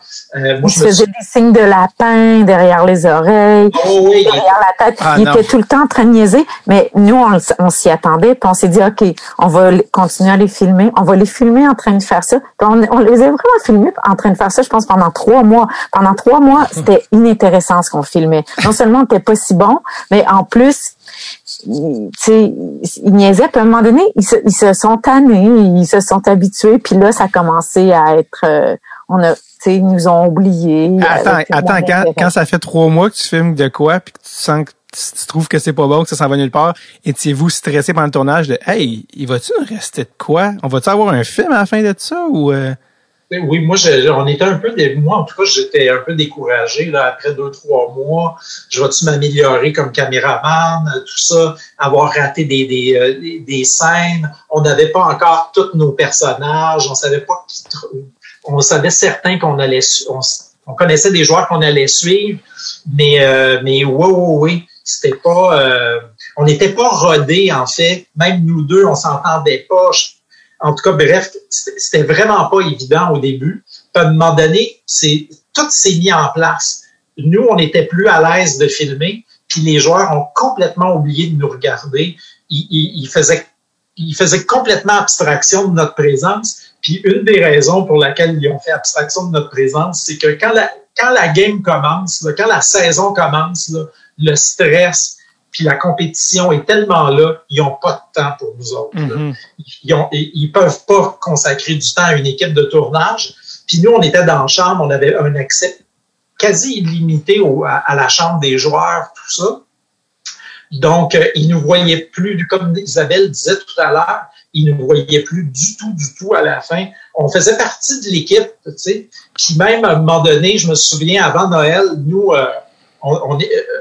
avant Noël, on sentait que le film se dessinait, on connaissait un peu plus nos personnages, mais on était brûlés, là, tu sais, on était toujours avec eux autres, on faisait les voyages, puis tout ça, puis on s'est dit, faut prendre un break.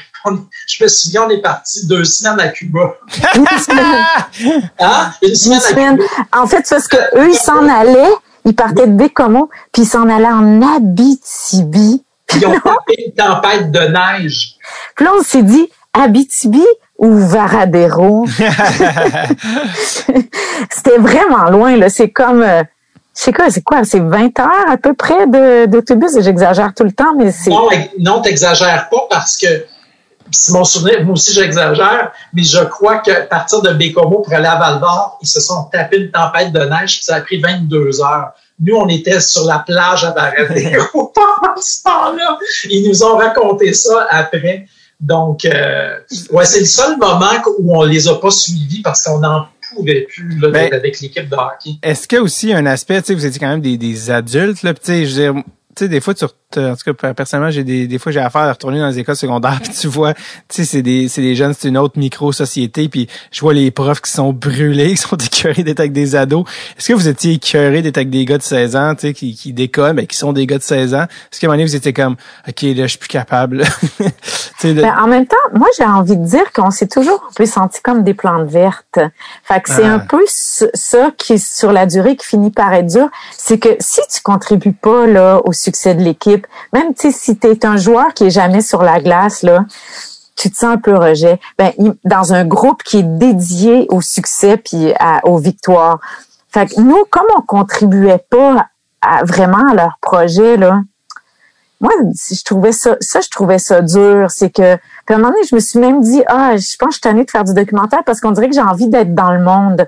Puis nous, comme, tu sais, on a l'impression qu'on était là, mais dans les faits, on était assez silencieux. On passait notre journée à rien faire avec eux, à tenir notre caméra stand-by. La plupart du temps, il se passe pas grand-chose. Fait que, tu sais, puis là, oups, il se passe de quoi? Là, t'essayes. Là, non, finalement, c'était rien. Fait que dans les faits, là, les journées sont longues, puis on fait pas grand-chose, puis un peu comme à la chasse, tu sais. Ouais.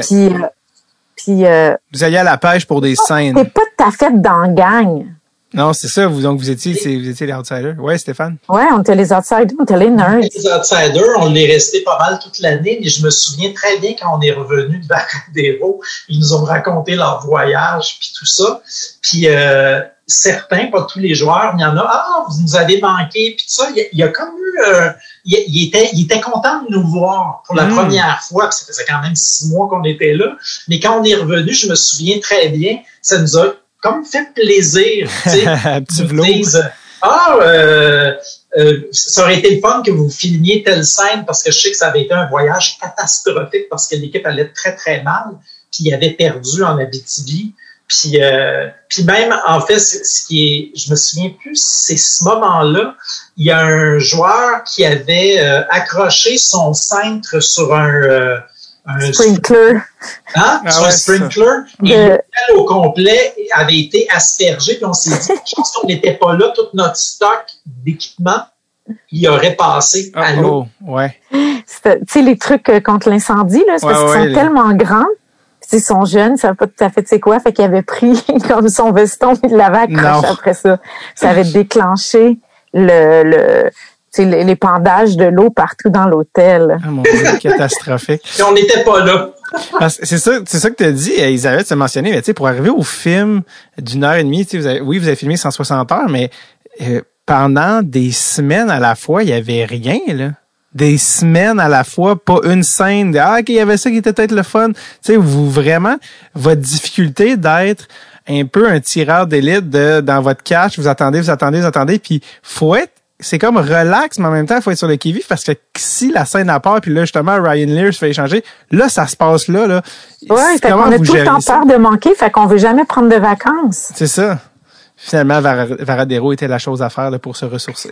Ouais, mais je veux dire quand même sur un an là, quand ça a vraiment fini là, quand on s'est retrouvés à Vancouver là, puis là qu'on s'est dit OK, là on espérait de suivre Benjamin Brault, genre puis Alex Lamontagne, genre dans le bar où ils étaient, puis tu sais ils embarquaient dans la limousine d'Overshkin, puis là on espérait, puis tout ça a foiré, là, genre Overshkin voulait rien savoir de nous dans sa limousine, le bar voulait rien savoir de nous dans le bar, puis on a fait comme OK, c'est poche, mais la bonne nouvelle, c'est que le tournage il est fini. Mais là, attends, là, on est allé à l'hôtel, on a mangé de la pizza, là, on était brûlés, puis c'était vraiment fini, là, c'était vraiment fini. Il y avait plus aucun. C'était le draft pour les jeunes, mais c'était votre draft à vous, là, c'était votre finalité. Mais parle-moi de ça, là, je sais qu'il y a quelque chose avec on ne va pas utiliser le terme altercation, mais un échange échauffé avec Alex Ovechkin. Ça veut dire que c'était le repêchage d'Ovechkin ou non? Non, c'était après. C'était le repêchage de la Ligue nationale où Benjamin Brault a été repêché. Puis Ovechkin, il était là parce qu'il y a beaucoup de joueurs de hockey de la Ligue nationale qui sont là. Puis il y avait une limousine avec plein de filles, c'était le party. Puis là, je me suis dit, mais voilà le symbole, voilà le Saint Graal qu'on va chercher. Voilà, la limousine, des vedettes, des filles, de l'alcool, sûrement de la drogue. Quelle joie. Puis là, moi, je me disais, mais quelle belle fin.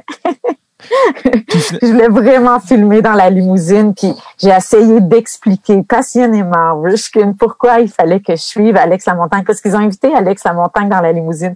J'étais là, s'il vous plaît, laisse-moi rentrer dans ta limousine. Puis là, j'y sortais des arguments, puis il disait non. Puis là, je me disais, mais j'ai rien à perdre, il faut que je joue toutes mes cartes. Tu sais, je vais pas dire simplement, OK. Je dis, come on, j'ai comme un peu poussé.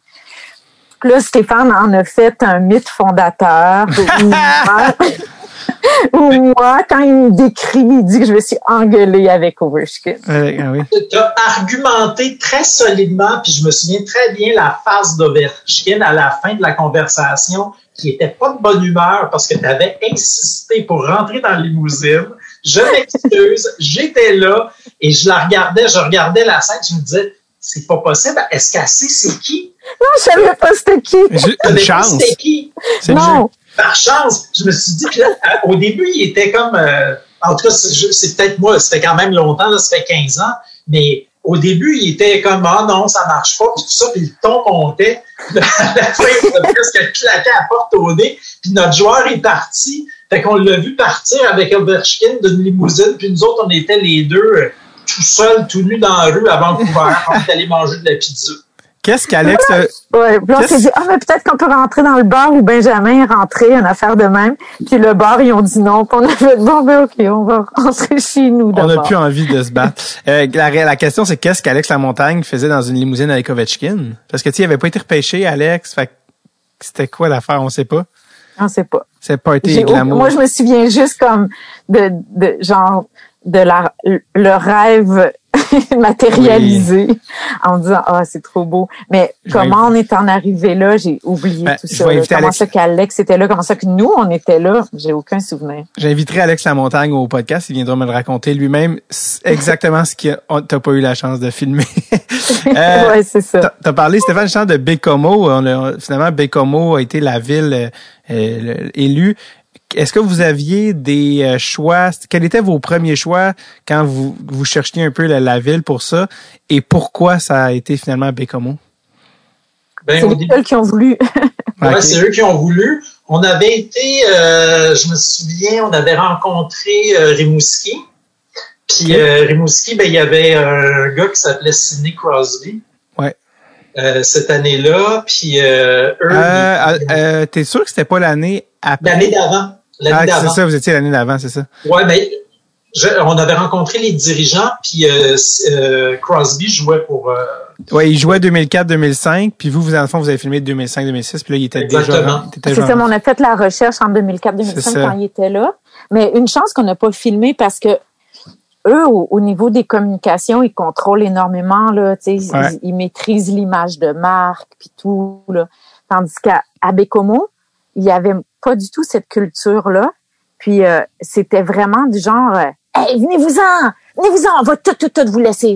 Parce que c'était Monsieur Parent qui était là, puis il avait envie, tu sais, de mettre que l'ONF, tu sais, vienne faire un truc sur son équipe. Puis en plus, il était supposé d'être coach cette année-là. Okay.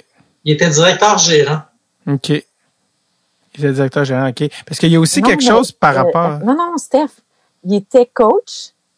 Puis quand on est arrivé, au milieu de l'été, ça a changé, puis on s'est retrouvé avec l'assistant coach qui est devenu coach.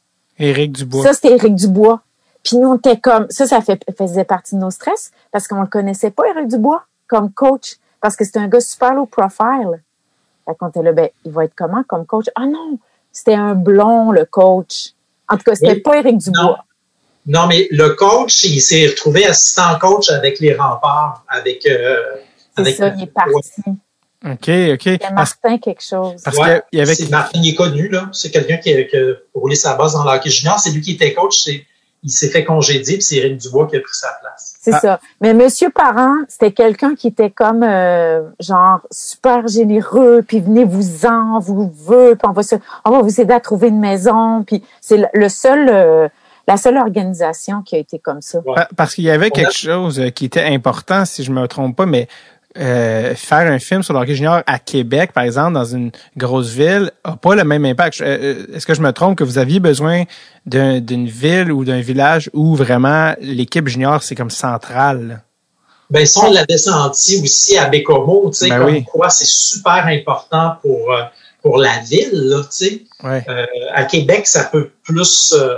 tu sais, les remparts, c'est quand même important à Québec aussi. C'est important, mais ça le rempart, puis de l'équipe de Rimouski, là, ils n'ont pas besoin d'un documentaire sur leur équipe pour faire parler d'eux. Baie-Comeau, c'est un petit club. Fait que je pense qu'ils avaient leurs intérêts là-dedans. Nous, on cherchait pas nécessairement une petite organisation. On n'avait pas... on n'était pas... Tu sais, on aurait pu aller à Victo ou...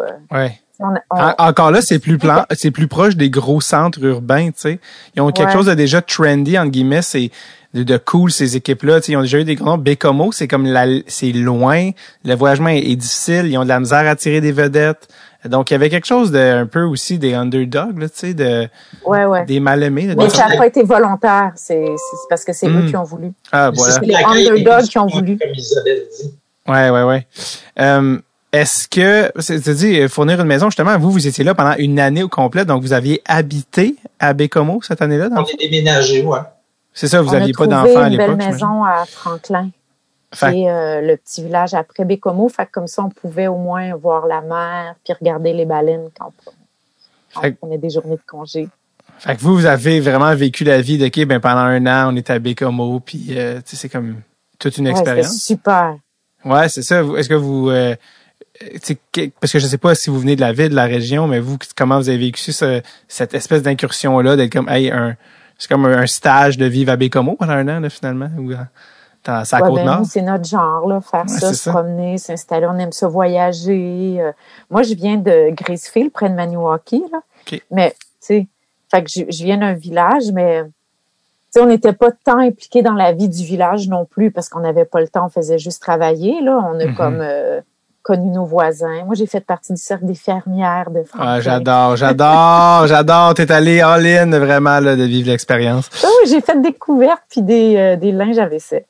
C'est parfait. Mais on a tellement travaillé, là. Pour vrai, là, on filmait tellement. Moi qui est maniaque de hockey puis mes ligues de garage, j'ai même pas joué au hockey cette année-là. Ah non. C'est à ce point-là que vous étiez... Puis je voulais comme embarquer avec les gars juniors, mais je suis pas de niveau, là. C'est même dangereux d'embarquer avec eux autres pour une pratique.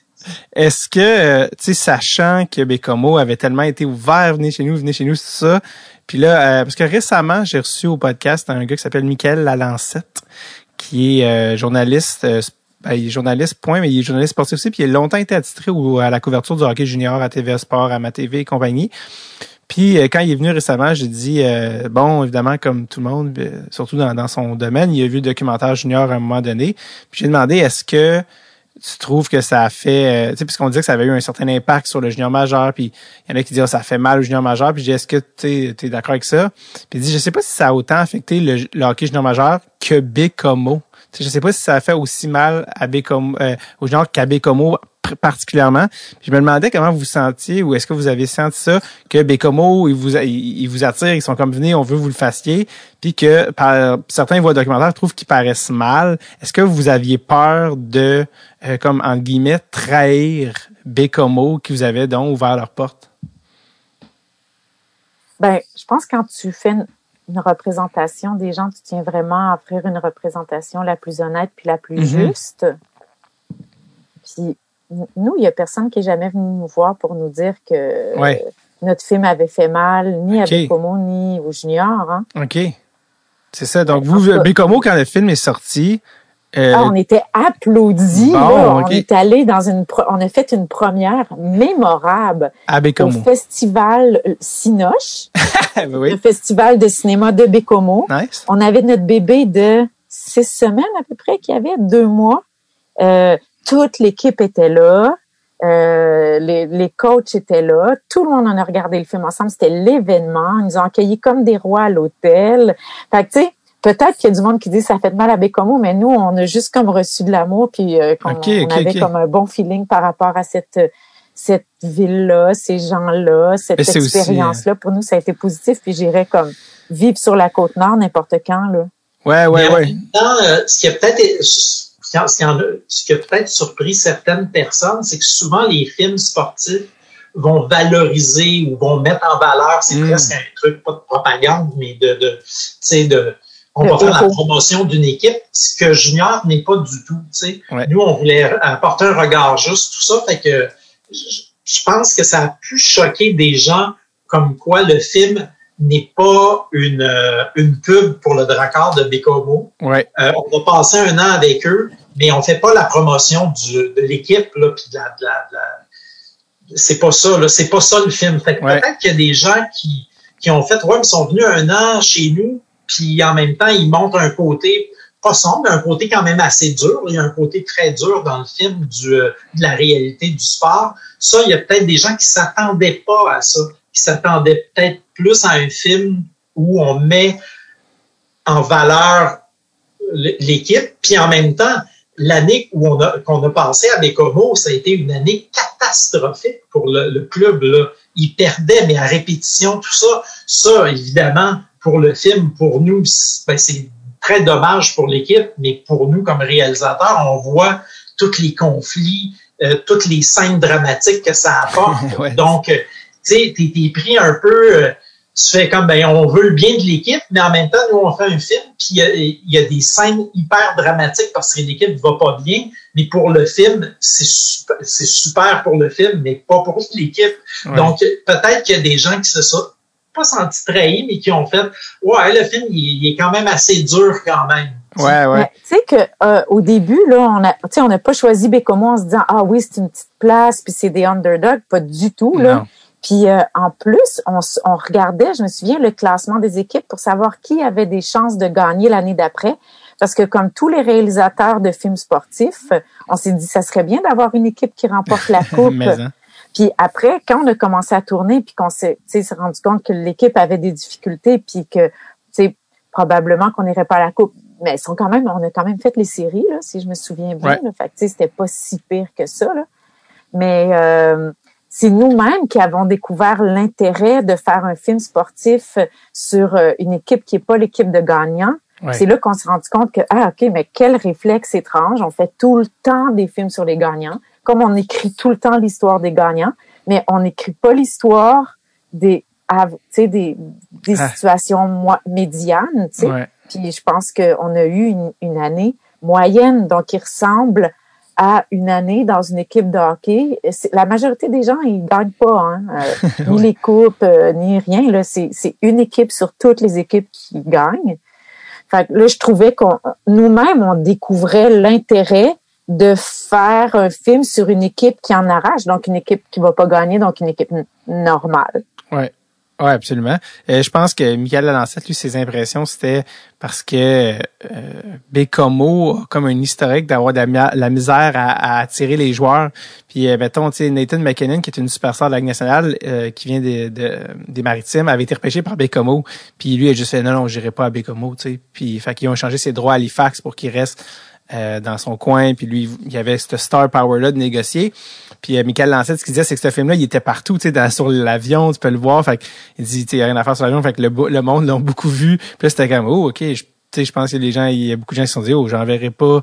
Je sais pas si je vais envoyer mes enfants, tu sais, jouer là, mais aussi, il disait aussi, je sais pas si c'est représentatif de toutes les équipes juniors aussi. Donc, il y avait toutes ces questions-là de comme, comment fonctionner de cette manière-là, mais si tu joues à Victo, si tu joues avec Québec, c'est des réalités différentes. Fait que encore une fois, c'est des impressions, mais c'est des points qui étaient apportés par rapport à la réception du documentaire. Ben, le problème de Bécomo par rapport à d'autres équipes, c'est qu'il n'y a pas d'université. Oui, c'est ça, l'éducation. À Québec, ils sont capables de donner des bourses d'études aussi. Tu sais, il y avait comme, tu sais, ils ont beaucoup plus de moyens. Les Remparts de Québec sont une des organisations juniors les plus riches au pays. Ils ont des moyens, ils ont la géographie, ils ont tu sais, donc, ils ont sont dans une autre ligue complètement, là, tu sais, en termes d'apport. Moi, ça m'étonnerait qu'un joueur regarde junior en disant, non, là, Bécomo, ça n'a pas d'allure. Ben, c'est ça, je sais pas si c'était l'impression de parents, de parents de jeunes joueurs de hockey ou tu sais, est-ce que eux, qu'est-ce qu'ils gardent avec ça? Est-ce qu'ils gardent l'impression du message que vous envoyez sur, tu sais, justement sur les thématiques qu'on a discuté plus tôt, du passage à l'âge adulte où ils voient plus l'aspect hockey. Mais ça rendu là, c'est l'interprétation du spectateur. Moi, je pense que le film est assez ouvert, hein? C'est pas un film accusateur. Non, je trouve. Non. Ouais, non, moi je pense qui s'intéresse à une condition de jeunes dans le sport. D'ailleurs, on a parlé tantôt de votre méthode de travailler, mais de cinéma direct, il n'y a pas de narrateur, il n'y a pas d'entrevue directe, il n'y a pas de musique dramatique là. Ça, est-ce que c'était décidé aussi avant? Ben, j'imagine parce que vous le tourniez, sinon vous auriez fait des entrevues, ça c'était décidé d'avance, j'imagine. Non, on a fait des entrevues. Vous en avez fait où vous parlez directement, puis vous les avez juste pas utilisées dans le fond. Ben, en fait, moi, je trouvais que les entrevues, c'était, en même temps, c'était sont jeunes, puis je trouvais que ça faisait entrevue de joueurs de hockey ou tellement rien. Ouais.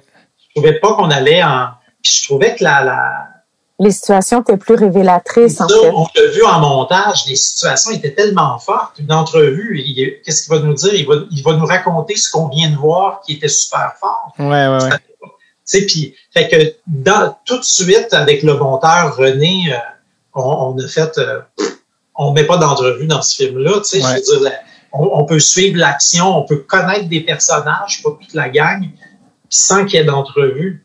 Puis, en fait, l'entrevue, pour moi, les entrevues dans ce film-là, c'est le bureau du coach. C'est le coach qui parle aux jeunes. C'est comme lui qui est comme un peu notre gars qui va révéler les jeunes.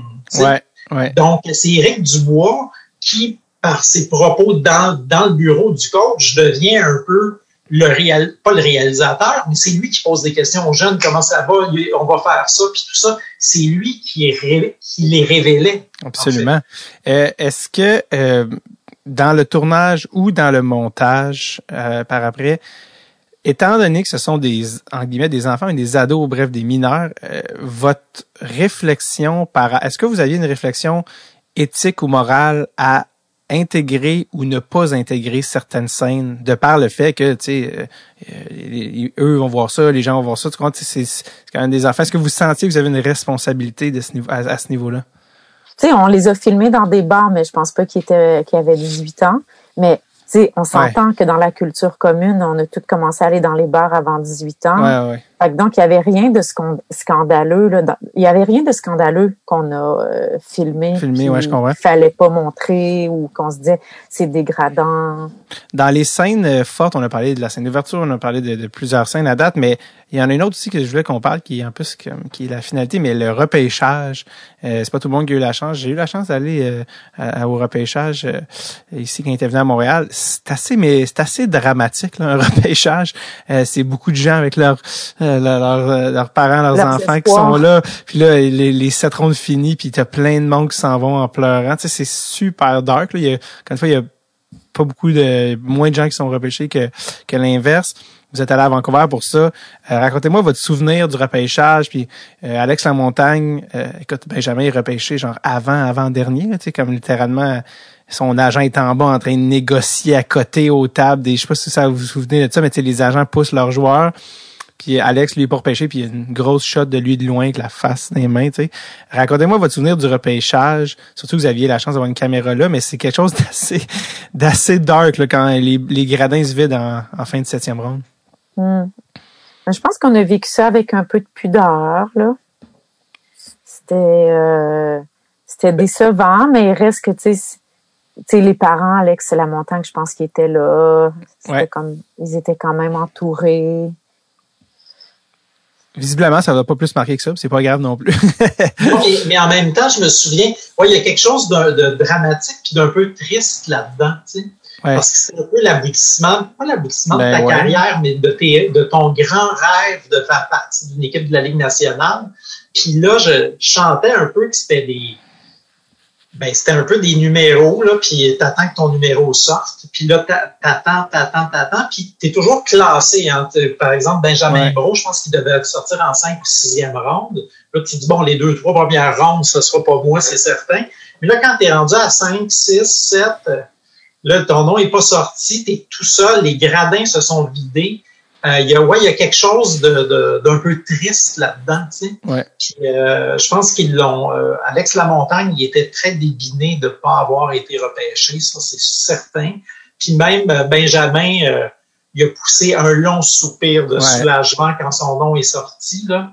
Et vous deviez être content aussi de pouvoir avoir la shot du gars repêché puis d'aller prendre les shots de lui qui se fait des photos avec les sables, tout ça. Il y avait c'est quand même payant aussi de ce côté-là. Ouais, ça, on est content de l'avoir subi toute l'année et finalement, il est repêché. Puis ça, en même temps, c'est du bonbon pour le film parce que, imagine, s'il sort en première ronde, là, il n'y a plus de suspense. Là, les rondes passent, il n'est pas repêché. Puis là, finalement, il sort en dernier. Puis même, on l'entend le sacrer puis dire moi, j'en pouvais plus à la fin.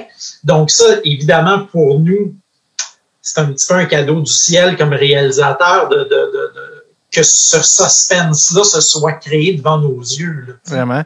Est-ce que, quand vous pensez à Junior, c'est quoi votre meilleur souvenir personnel ou anecdote du tournage qui vous reste en tête? Y a-t-il quelque chose, quand je vous dis meilleur souvenir du tournage, qui vous vient en tête immédiatement?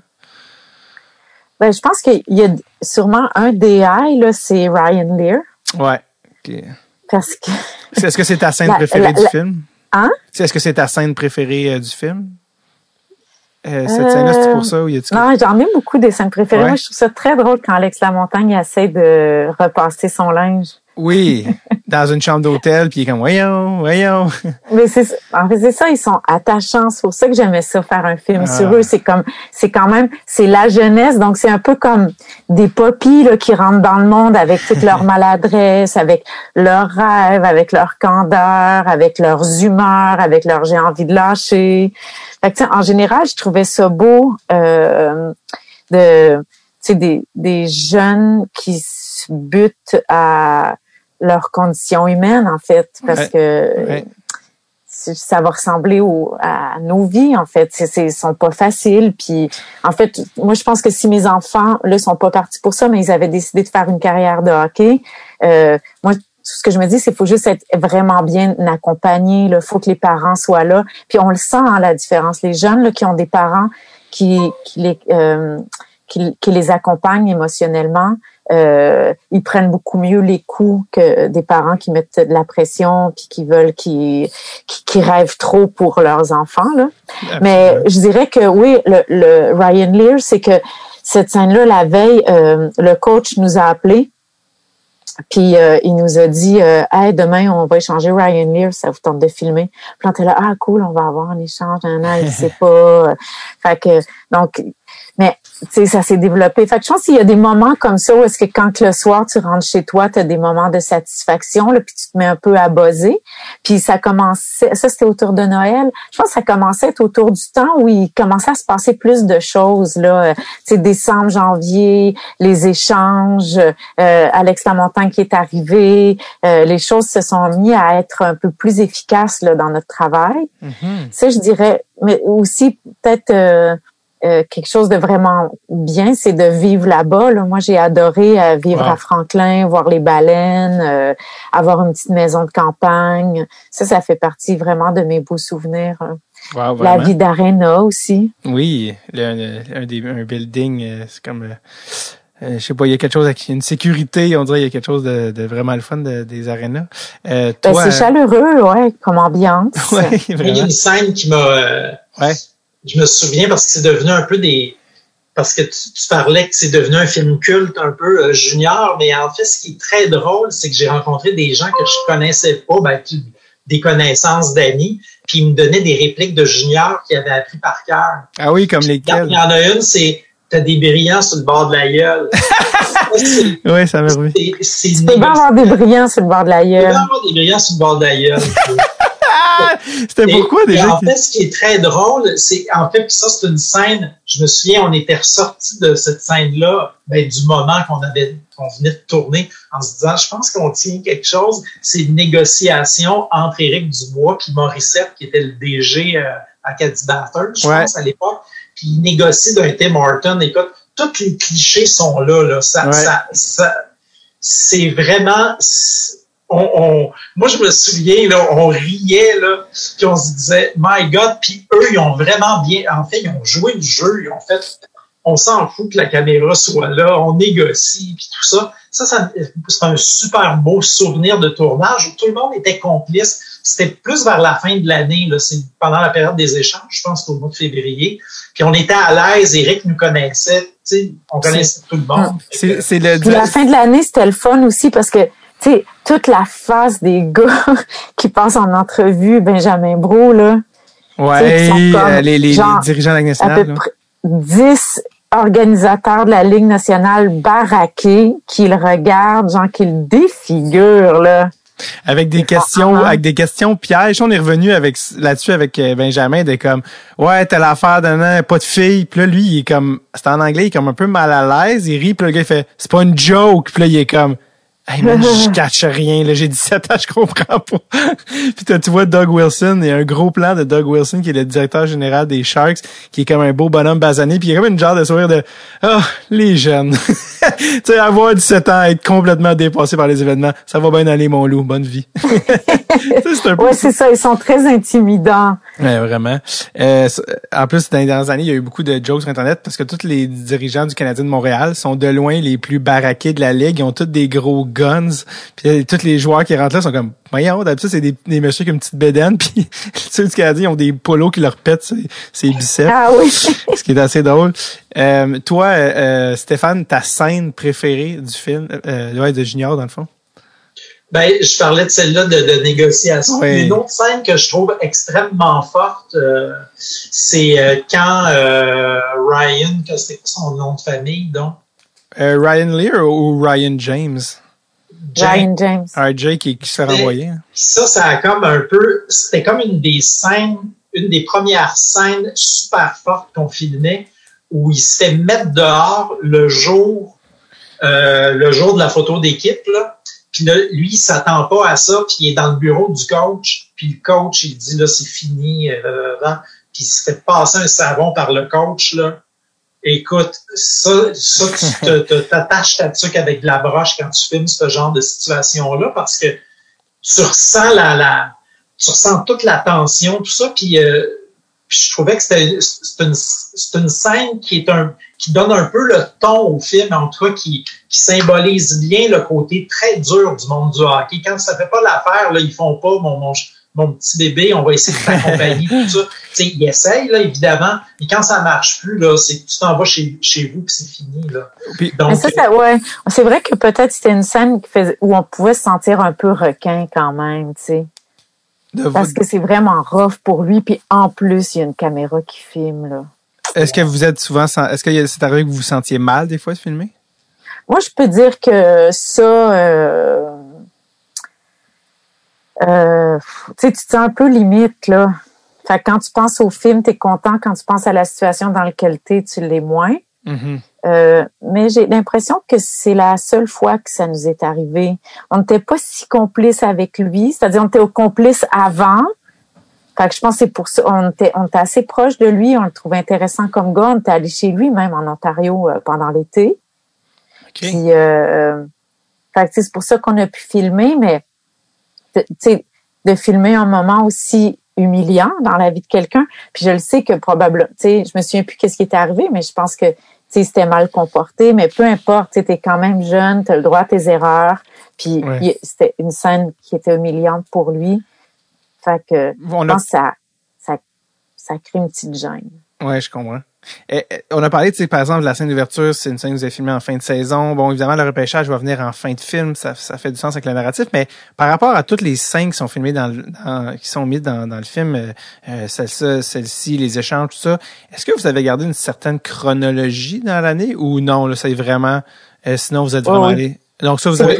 C'est purement chronologique, sauf la première scène. OK. Parlant des 160 plus heures de rush que vous aviez, est-ce qu'il y a des scènes que vous avez encore en tête que vous vous dites, regarde, fallait faire des choix, là, on n'a pas pu la mettre dans le montage, mais des scènes que vous dites, cette scène-là, j'aurais aimé ça la mettre dans le film, mais ça fitait pas.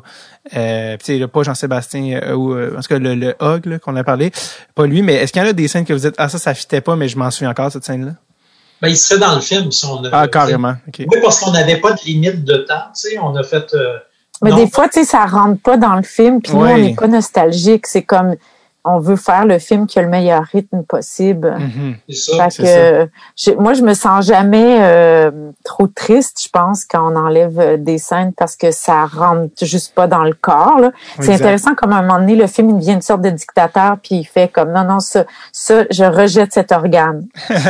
C'est pas un organisme vivant qui mange tel type de scène, puis il y a des scènes, il va pas la manger. Mais je me souviens pas d'avoir eu une coupe crève-cœur, là. OK. Non. Parce qu'au niveau du monde. Je pense juste que je pouvais être déçue légèrement de pas avoir mis plus de nos tournages dans l'assistance. On avait beaucoup filmé les fans, toute la joie un peu, là, mais on trouvait pas de place où le mettre. Je comprends. Le film, vous avez filmé 2005-2006, la saison. Après ça, vous repartez avec des rushs pour jusqu'à la fin de vos jours. Mais après ça, vous avez fait le montage. Là, on croit comprendre qu'au moment de la sortie, t'avais déjà accouché. Donc là-dedans, il y a eu une grossesse. Le film, 2005-2006, mais il est sorti en 2008 officiellement, selon... Donc là, il y a comme tout 2005-2006, 2006-2007, 2007-2008. Donc, il y a comme une bonne année et demie, au moins, de ce qu'on croit comprendre entre la fin du tournage puis la tournée, la sortie du film. Comment ça s'est passé? Est-ce que le tournage était interminable à cause des rushs? La maternité, qu'est-ce qui fait qu'il y a eu un écart aussi grand entre la fin du tournage puis la sortie? Le montage était long, là, quand même. Oui, ça a été 6 mois de montage, je pense. OK. Puis on a commencé le montage, on a pris une pause l'été, fait qu'on a commencé le montage à l'automne. Puis là, après ça, c'est le mix. Fait que, ça veut dire que, tu sais, on a fini, je me souviens, on a fait le mix, puis j'étais ultra enceinte. Fait que c'est ça. Donc, toute la post-prod, ça l'a pris 1 an. Ouais.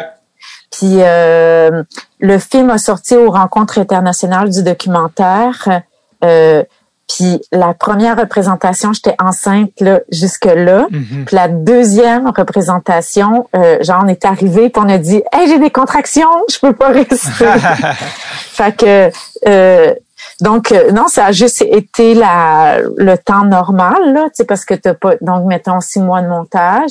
Après ça, t'as le montage sonore. Après ça, t'as l'étalonnage. Après ça, il faut faire un poster. Puis après ça, t'essaies de prévoir une sortie dans les festivals pour que le film fasse parler de lui avant une sortie en salle. Donc là, on a réussi à avoir les rencontres internationales du documentaire à l'automne. Puis après, donc, en fait, c'est toujours un peu ça, les stratégies de mise en marché. Tu fais les festivals en premier. Comme ça, le film fait un peu parler de lui, puis après, tu fais une sortie dans les salles. Est-ce que le titre était déjà décidé? Comment avez-vous le titre est-il né? Je me souviens plus, hein? Je pense que c'est resté toujours junior. Là. On a peut-être pas eu assez d'imagination pour trouver d'autres choses. Mais, parce que c'est le même titre qu'un film de 1994 avec Arnold Schwarzenegger. Est-ce que vous saviez ça? Oui. Oui, sur un gars qui a un bébé. Oui, avec Danny DeVito. On devrait y envoyer. Il serait comme en Californie, ben oui. Parce que c'est comme je pense que c'est un célèbre navet, là, où genre lui puis Danny DeVito, il y en a un des deux c'est un homme enceint. Genre, une espèce de mauvaise comédie, je pense, des années 90. Fait que c'est pour ça que ça me fait rire que c'est le même titre si tu tapes Junior dans Google. Il y en a une couple de films qui s'appelle Junior, là, quand j'ai regardé. Ah oui, ok. Mais celle-là était comme particulièrement mémorable. On arrive finalement au release du film. Et donc, on en a déjà un petit peu parlé, mais la réception du film, quand il est sorti, ça fait. Est-ce que vous vous attendiez à ce que ça fasse autant un splash, tu sais, avec le montage final, le produit final, de dire, OK, attention, ça va cogner dans le dash? Non, vraiment pas. Il me semble qu'on ne sait jamais à quoi s'attendre, non? Même on était juste super content d'être pris aux rencontres internationales du documentaire. J'avais même l'impression que ça étonnait l'ONF qu'on fasse... Parce je pense qu'on a fait l'ouverture du festival. Oui, on a fait l'ouverture des rencontres. C'est ça, c'est quand même quelque chose d'assez... c'est une fête, là, c'est quand même assez prestigieux. Puis je pense même que l'ONF était surprise de... Ah ouais. Je pense que ça a un peu étonné tout le monde et nous-mêmes comment mais autant de succès. Comment la Ligue de hockey junior majeur du Québec, ils avaient dit oui, pas de trouble, rentrez, puis que là, tu sais, certains disaient oh mon Dieu, la Ligue vraiment est exposée. Ils n'ont pas aimé le film, là. Ben c'est ça, comment ça s'est communiqué, qu'est-ce qu'ils vous ont dit? Ben en fait, je peux le raconter, puis tu sais, c'est sympathique. Tu sais, Gilles Courteau, faut quand même dire, il nous a ouvert toutes les portes, là. Ouais. C'est lui qui a dit OK, parfait, vous allez tourner à Bécomo. Puis je me souviens, on a fait une présentation à l'ONF, une présentation privée avec les dirigeants de la Ligue junior majeure du Québec. Puis son premier commentaire, les lumières se sont allumées, puis il a dit je pense qu'il faut que j'aille prendre un verre de vin. Ça, c'est très... Moi, je pense que c'est pas qu'il est étonné, hein, parce qu'il y a, comme je vous dis, moi, je pense pas qu'il y a rien de scandaleux dans le film. Moi, je pense que politiquement, c'est en fait, il était stressé à l'idée de devoir faire face aux journalistes. Ouais. C'était toutes les interprétations, toutes les questions qu'on allait lui poser. Mais je pense que s'il est honnête, il serait d'accord avec moi de dire que c'est un portrait juste de la vie des joueurs de hockey dans le monde junior. Ouais. Donc, tu sais, quand il a dit « Oh, ça sera pas drôle quand je vais parler aux journalistes », donc, tu sais, lui, il était stressé, mais c'est parce qu'il y a une job politique. Mais c'est pas comme s'il était en train de nous dire « Vous nous avez trahis ». Ouais. C'était pas du tout ça l'ambiance, là. Puis en même temps, Isabelle, je dois rajouter qu'on n'a rien promis à personne, là, tu sais. On a dit on va aller filmer, on va essayer de faire le meilleur film possible. On leur a pas dit que ça allait être une promotion du Drakkar. On a dit, on veut faire un documentaire sur le monde du hockey junior. Nous, on n'est pas des spécialistes du hockey. On veut explorer cet univers-là. Puis voilà notre proposition. Non, mais même, tu sais, on avait pris le temps. Je me souviens, on est allé manger au restaurant avec Éric Dubois. Puis on y avait dit, tu sais, pour faire un bon film, là, il faut qu'on puisse filmer les hauts et les bas. Ouais. Puis c'est pas un vidéo professionnel. Si on fait un vidéo professionnel, là, le film, il va être plate. Ouais. Si on filme juste vos bons côtés. Quoi? Promotionnel. Ah, OK, oui. Promotionnel. Le film, il va être plate. Si on filme juste vos victoires, le film, il va être plate. Si on veut faire un bon film, il faut qu'on puisse comme s'intéresser aux épreuves, aux frustrations, à comment on s'en sort. Ouais. Et Puis il avait vraiment compris cette affaire-là. Fait que ça, tu sais, c'était pas étonnant, c'était dans la vie comme au hockey, quoi. Puis comment ont réagi les personnes impliquées dans le film, les personnes qui étaient dedans, que ce soit les joueurs, les jeunes, les coachs, quand ils l'ont vu? C'est une bonne question parce que nous, on était... avant que le film sorte, on est allé le présenter aux protagonistes, tu sais. On le présentait à la Ligue, puis après, on l'a présenté... Dans une chambre d'hôtel à Victoriaville, je pense. à Shawinigan. À Shawinigan. À Shawi. Pas très loin. On est descendu à Shawi parce qu'eux, ils jouaient... il y avait encore des joueurs dans l'équipe, tout ça, les coachs étaient les mêmes. Puis l'année d'après, on est allé leur présenter, puis ils riaient, puis tout ça. C'était comme une vidéo de famille un peu, parce qu'on avait passé un an avec eux autres. Fait qu'ils ont super bien réagi. Je te dirais que là où le bas blesse un petit peu, c'est la réaction des gens qui ne connaissent pas trop le hockey junior puis qui ont fait « Hey boy, c'est rough ce monde-là » puis tout ça. Et après, de voir la réaction des autres face à cet univers-là, là, ils ont comme fait « Ouais, c'est vrai qu'on paraît peut-être pas... tu sais, c'est pas un film de promotion puis tout ça. » Mais la première fois qu'on leur a présenté, ils riaient puis ils étaient super contents du film. Parce que eux, ils ont accepté les règles du jeu. Ouais. Mais les spectateurs sont étonnés que ces règles du jeu-là existent. Mm-hmm. Mais tu sais, je peux comprendre aussi, là, tu sais, c'est vrai qu'on peut se poser des questions sur mais pourquoi ils sont pas payés? Il y a plein de questions qu'on peut se poser, là. C'est pas que je veux faire comme s'il y avait rien là puis qu'il y avait pas de problème dans la Ligue junior, mais je trouve qu'en même temps, ça ressemble vraiment au monde dans lequel on vit, là. Oui, puis c'est ça que vous vouliez, je pense, montrer, là, tu sais. Ben, le côté compétitif et tout, là, tu sais, on le ressent, puis pas à peu près. Mais eux, c'est leur univers, ils baignent là-dedans tout le temps. Fait que de se voir à l'écran, c'est normal, mais les gens qui sont jamais confrontés à cet univers-là, qui peut être super dur, là, tu recules de 10 pieds, puis tu fais « Oh my God! » Oui, c'est très, très dur, surtout pour des ados qui vivent d'un monde comme disait Isabelle, d'un monde de compétition d'adultes, tu sais, c'est encore des enfants ou presque.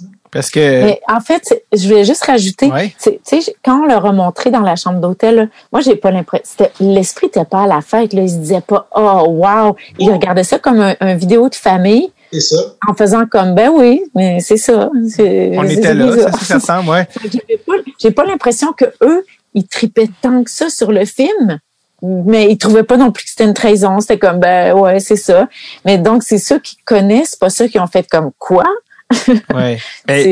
Et aussi, je pense que c'est pas juste le caractère étonnant de leur vie, mais c'est aussi l'accès à des scènes dramatiques où c'est comme si la caméra était pas là, où les gens ont l'impression que c'est de la fiction presque. Ouais. Quand Stéphane, t'as entendu l'épisode avec Benjamin Brault, tu sais, on en parle avec Benjamin de, tu sais, comment t'as réagi quand le film est sorti de ça, puis je sais pas si tu t'en souviens, mais il est comme, ouais, c'est sûr que quand, je sais pas, je pense que c'était la première, je pense que ça, justement, il y avait du public qui a fait, ouais, je parais pas bien, moi, là-dedans, dans le fond, tu sais, puis il revenait là-dessus, tu sais, puis là, t'as comme plus un peu accès à, OK, comment lui avait perçu ça, puis je pense, à l'époque, qu'est-ce que ça t'a fait, justement, d'entendre ça, Stéphane? D'une part, c'est pas évident de se voir à l'écran. Puis en plus, lui, il avait connu une année difficile aussi. Donc, tu sais, on le montre pas on le montre pas en train de marquer des buts, puis comme la superstar de l'équipe. Là, on n'est pas là-dedans. On est plus dans, il vit des difficultés, puis on les filme. On les filme. On essaie de le filmer, comme disait Isabelle, le plus honnêtement possible. Tu sais. Mais c'est vrai que ça peut être très confrontant.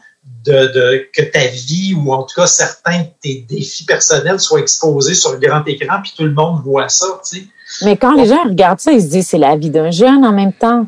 Oui, non, je sais, mais pour lui, là, tu sais, de se voir à l'écran et de symboliser ça, ben, je peux comprendre que c'est pas nécessairement évident, là, tu sais. Fait que lui, je savais même pas qu'il avait dit ça quand il avait vu le film devant les yeux des spectateurs. Il s'était dit, ah ouais, mais ben, si je me trompe pas, c'est parce que là, on s'est parlé de ça, là, il y a 30 quelques années, mais je pense que si je me trompe pas, j'allais dire, OK, comment t'avais trouvé ça? Puis, c'est sûr de faire quand, OK, ouais, je sais pas encore une fois, c'est-tu de se voir aussi à cet âge-là, de se voir, OK, ouais, à 16 ans, tu peux être self-conscious, j'ai-tu l'air pas intelligent, j'ai-tu l'air ci, j'ai-tu l'air ça, mais je sais pas là, à quel niveau, mais ouais, de son souvenir de gars de 32, c'était ouais, quand c'est sorti, je me suis dit, ouais, je parais pas top-notch là-dedans, mais en même temps, comme je disais dans cet épisode-là, filmer quelqu'un, n'importe qui est filmé à 16 ans, je voudrais jamais voir un documentaire dans lequel j'avais 16 ans. Ça m'écœurait. Je vomirais jusqu'à ma mort. Je pense que c'est un âge tellement vulnérable.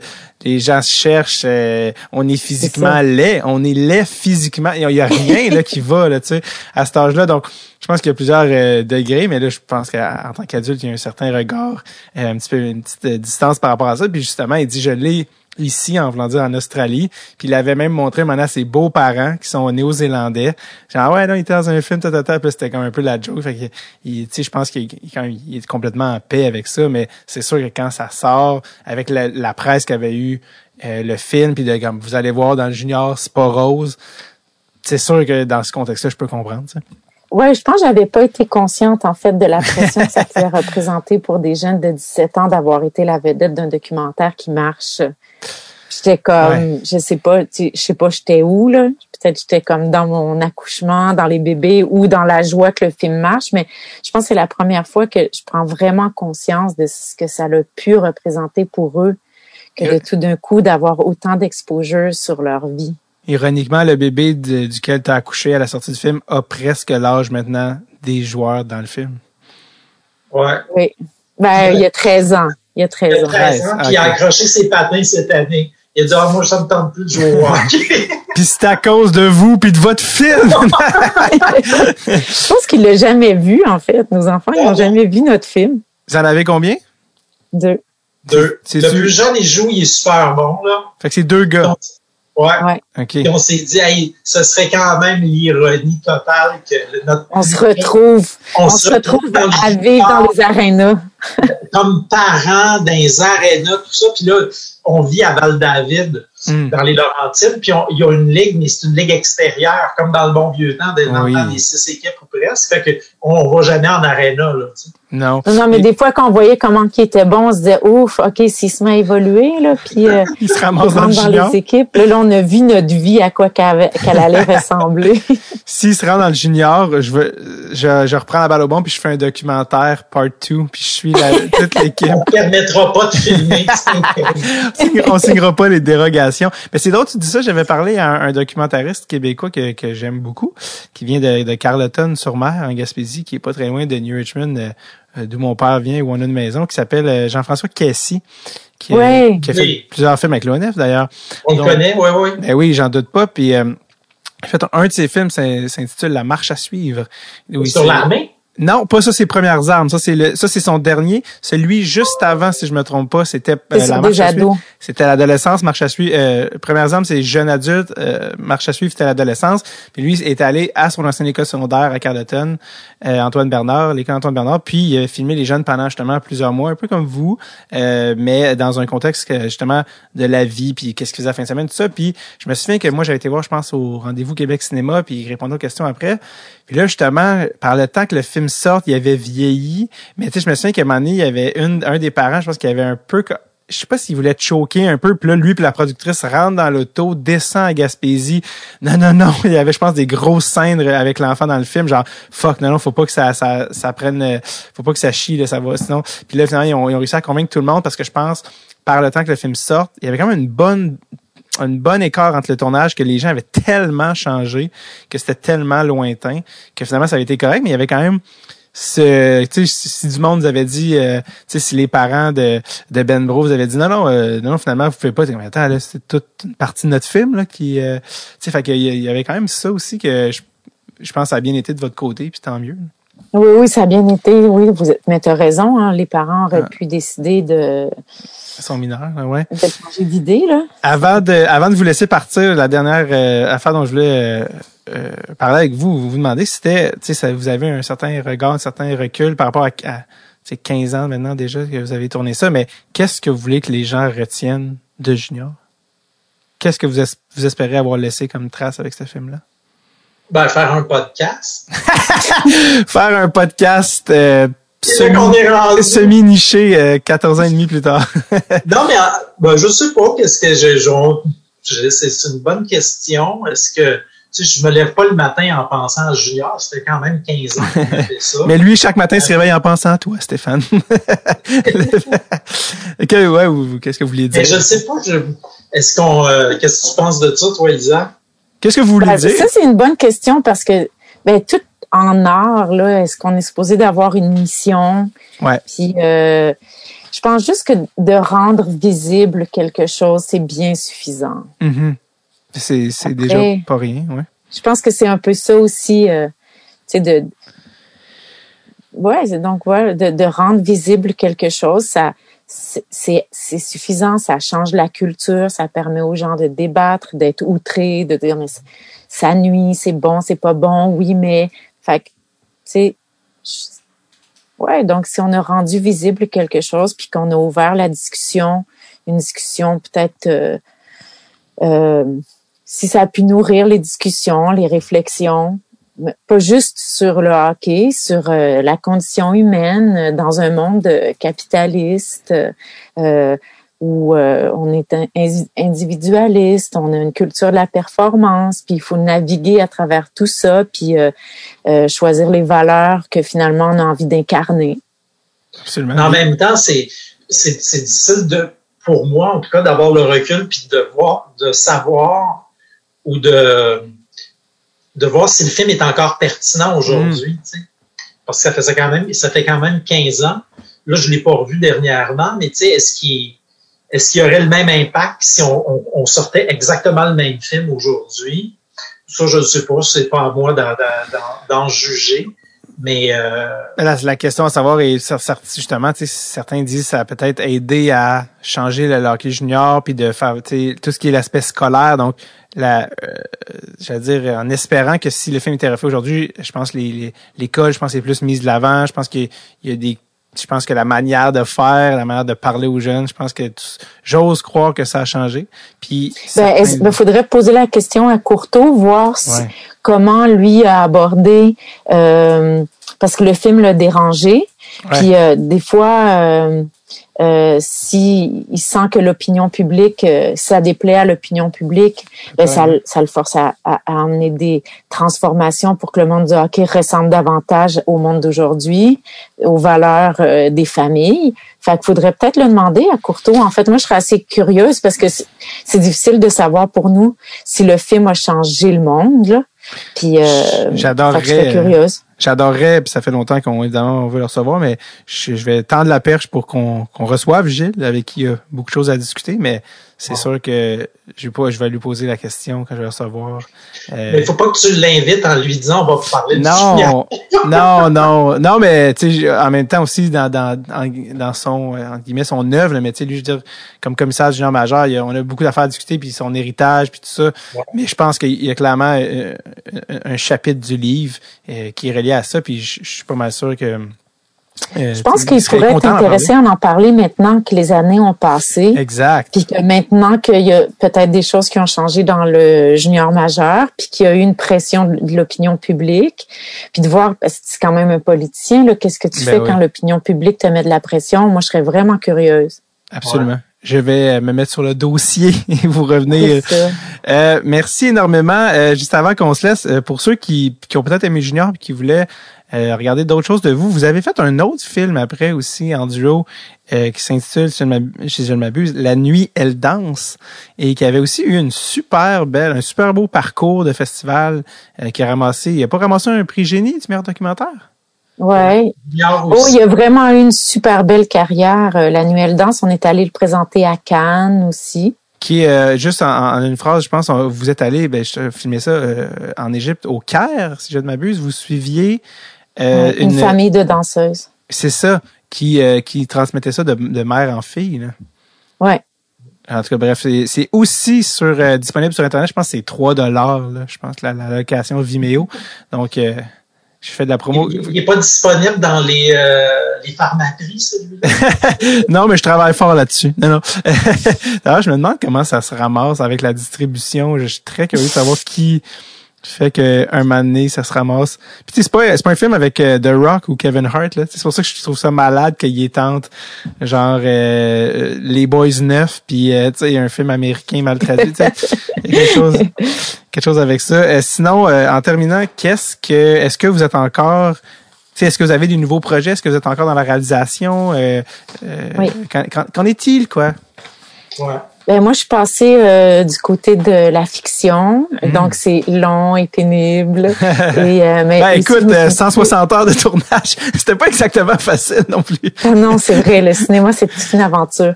Mais je me suis beaucoup occupée de la famille, puis tranquillement, j'ai écrit un premier scénario de long métrage que j'espère pouvoir tourner bientôt. Puis je suis en train d'en écrire un deuxième, puis je suis en train aussi d'écrire une pièce de théâtre. Fait que c'est comme si... la vie de famille aussi faisait que les tournages documentaires avec tout le mouvement puis de rester stand-by, ça marchait moins bien. Puis pour moi, je trouvais que l'écriture, c'était mieux adapté à l'absence de vitalité qui vient avec la maternité. Comme ça, je pouvais comme juste rester à la maison, écrire quand je pouvais. Fait que... C'est une excellente réponse. Stéphane? C'est ça. Moi, j'ai travaillé beaucoup à la télé. Tu sais, j'ai fait Les Francs-Tireurs pendant 17 ans, l'émission des Francs-Tireurs, qui vient de disparaître des ondes. Puis là, je fais un documentaire. C'est plus un documentaire pour la télé. Là, c'est moins personnel. Je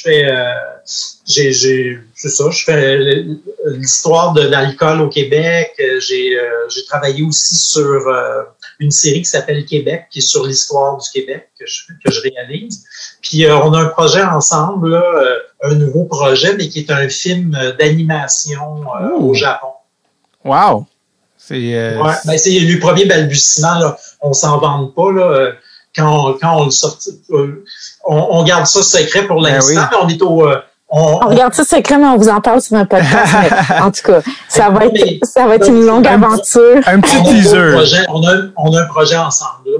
Ouais. Peut-être qu'on va le sortir dans 15 ans, celui-là. Ouais. Écoute, un teaser est jamais trop tôt. Comme ça, on va juste être... L'excitation commence maintenant. Faut tranquillement aller chercher notre niche stratégie marketing. L'excitation commence maintenant et boule de neige jusqu'à la sortie. Dans 15 ans. On fait juste commencer à tirer l'élastique. Je vais avoir 70, moi. On fait juste commencer à tirer l'élastique du slingshot, puis la tension augmente, puis ça va chaler plus loin. Donc, franchement, je pense qu'on a busté les 2 heures, mais ça... C'est parce que c'était le fun et c'était vraiment intéressant et vous avez été excellents. Donc, Isabelle, merci. Stéphane, merci énormément d'être passé à Dread sur le Tape et j'espère que ce petit saut dans le passé a été plaisant pour vous aussi. Merci beaucoup. Merci.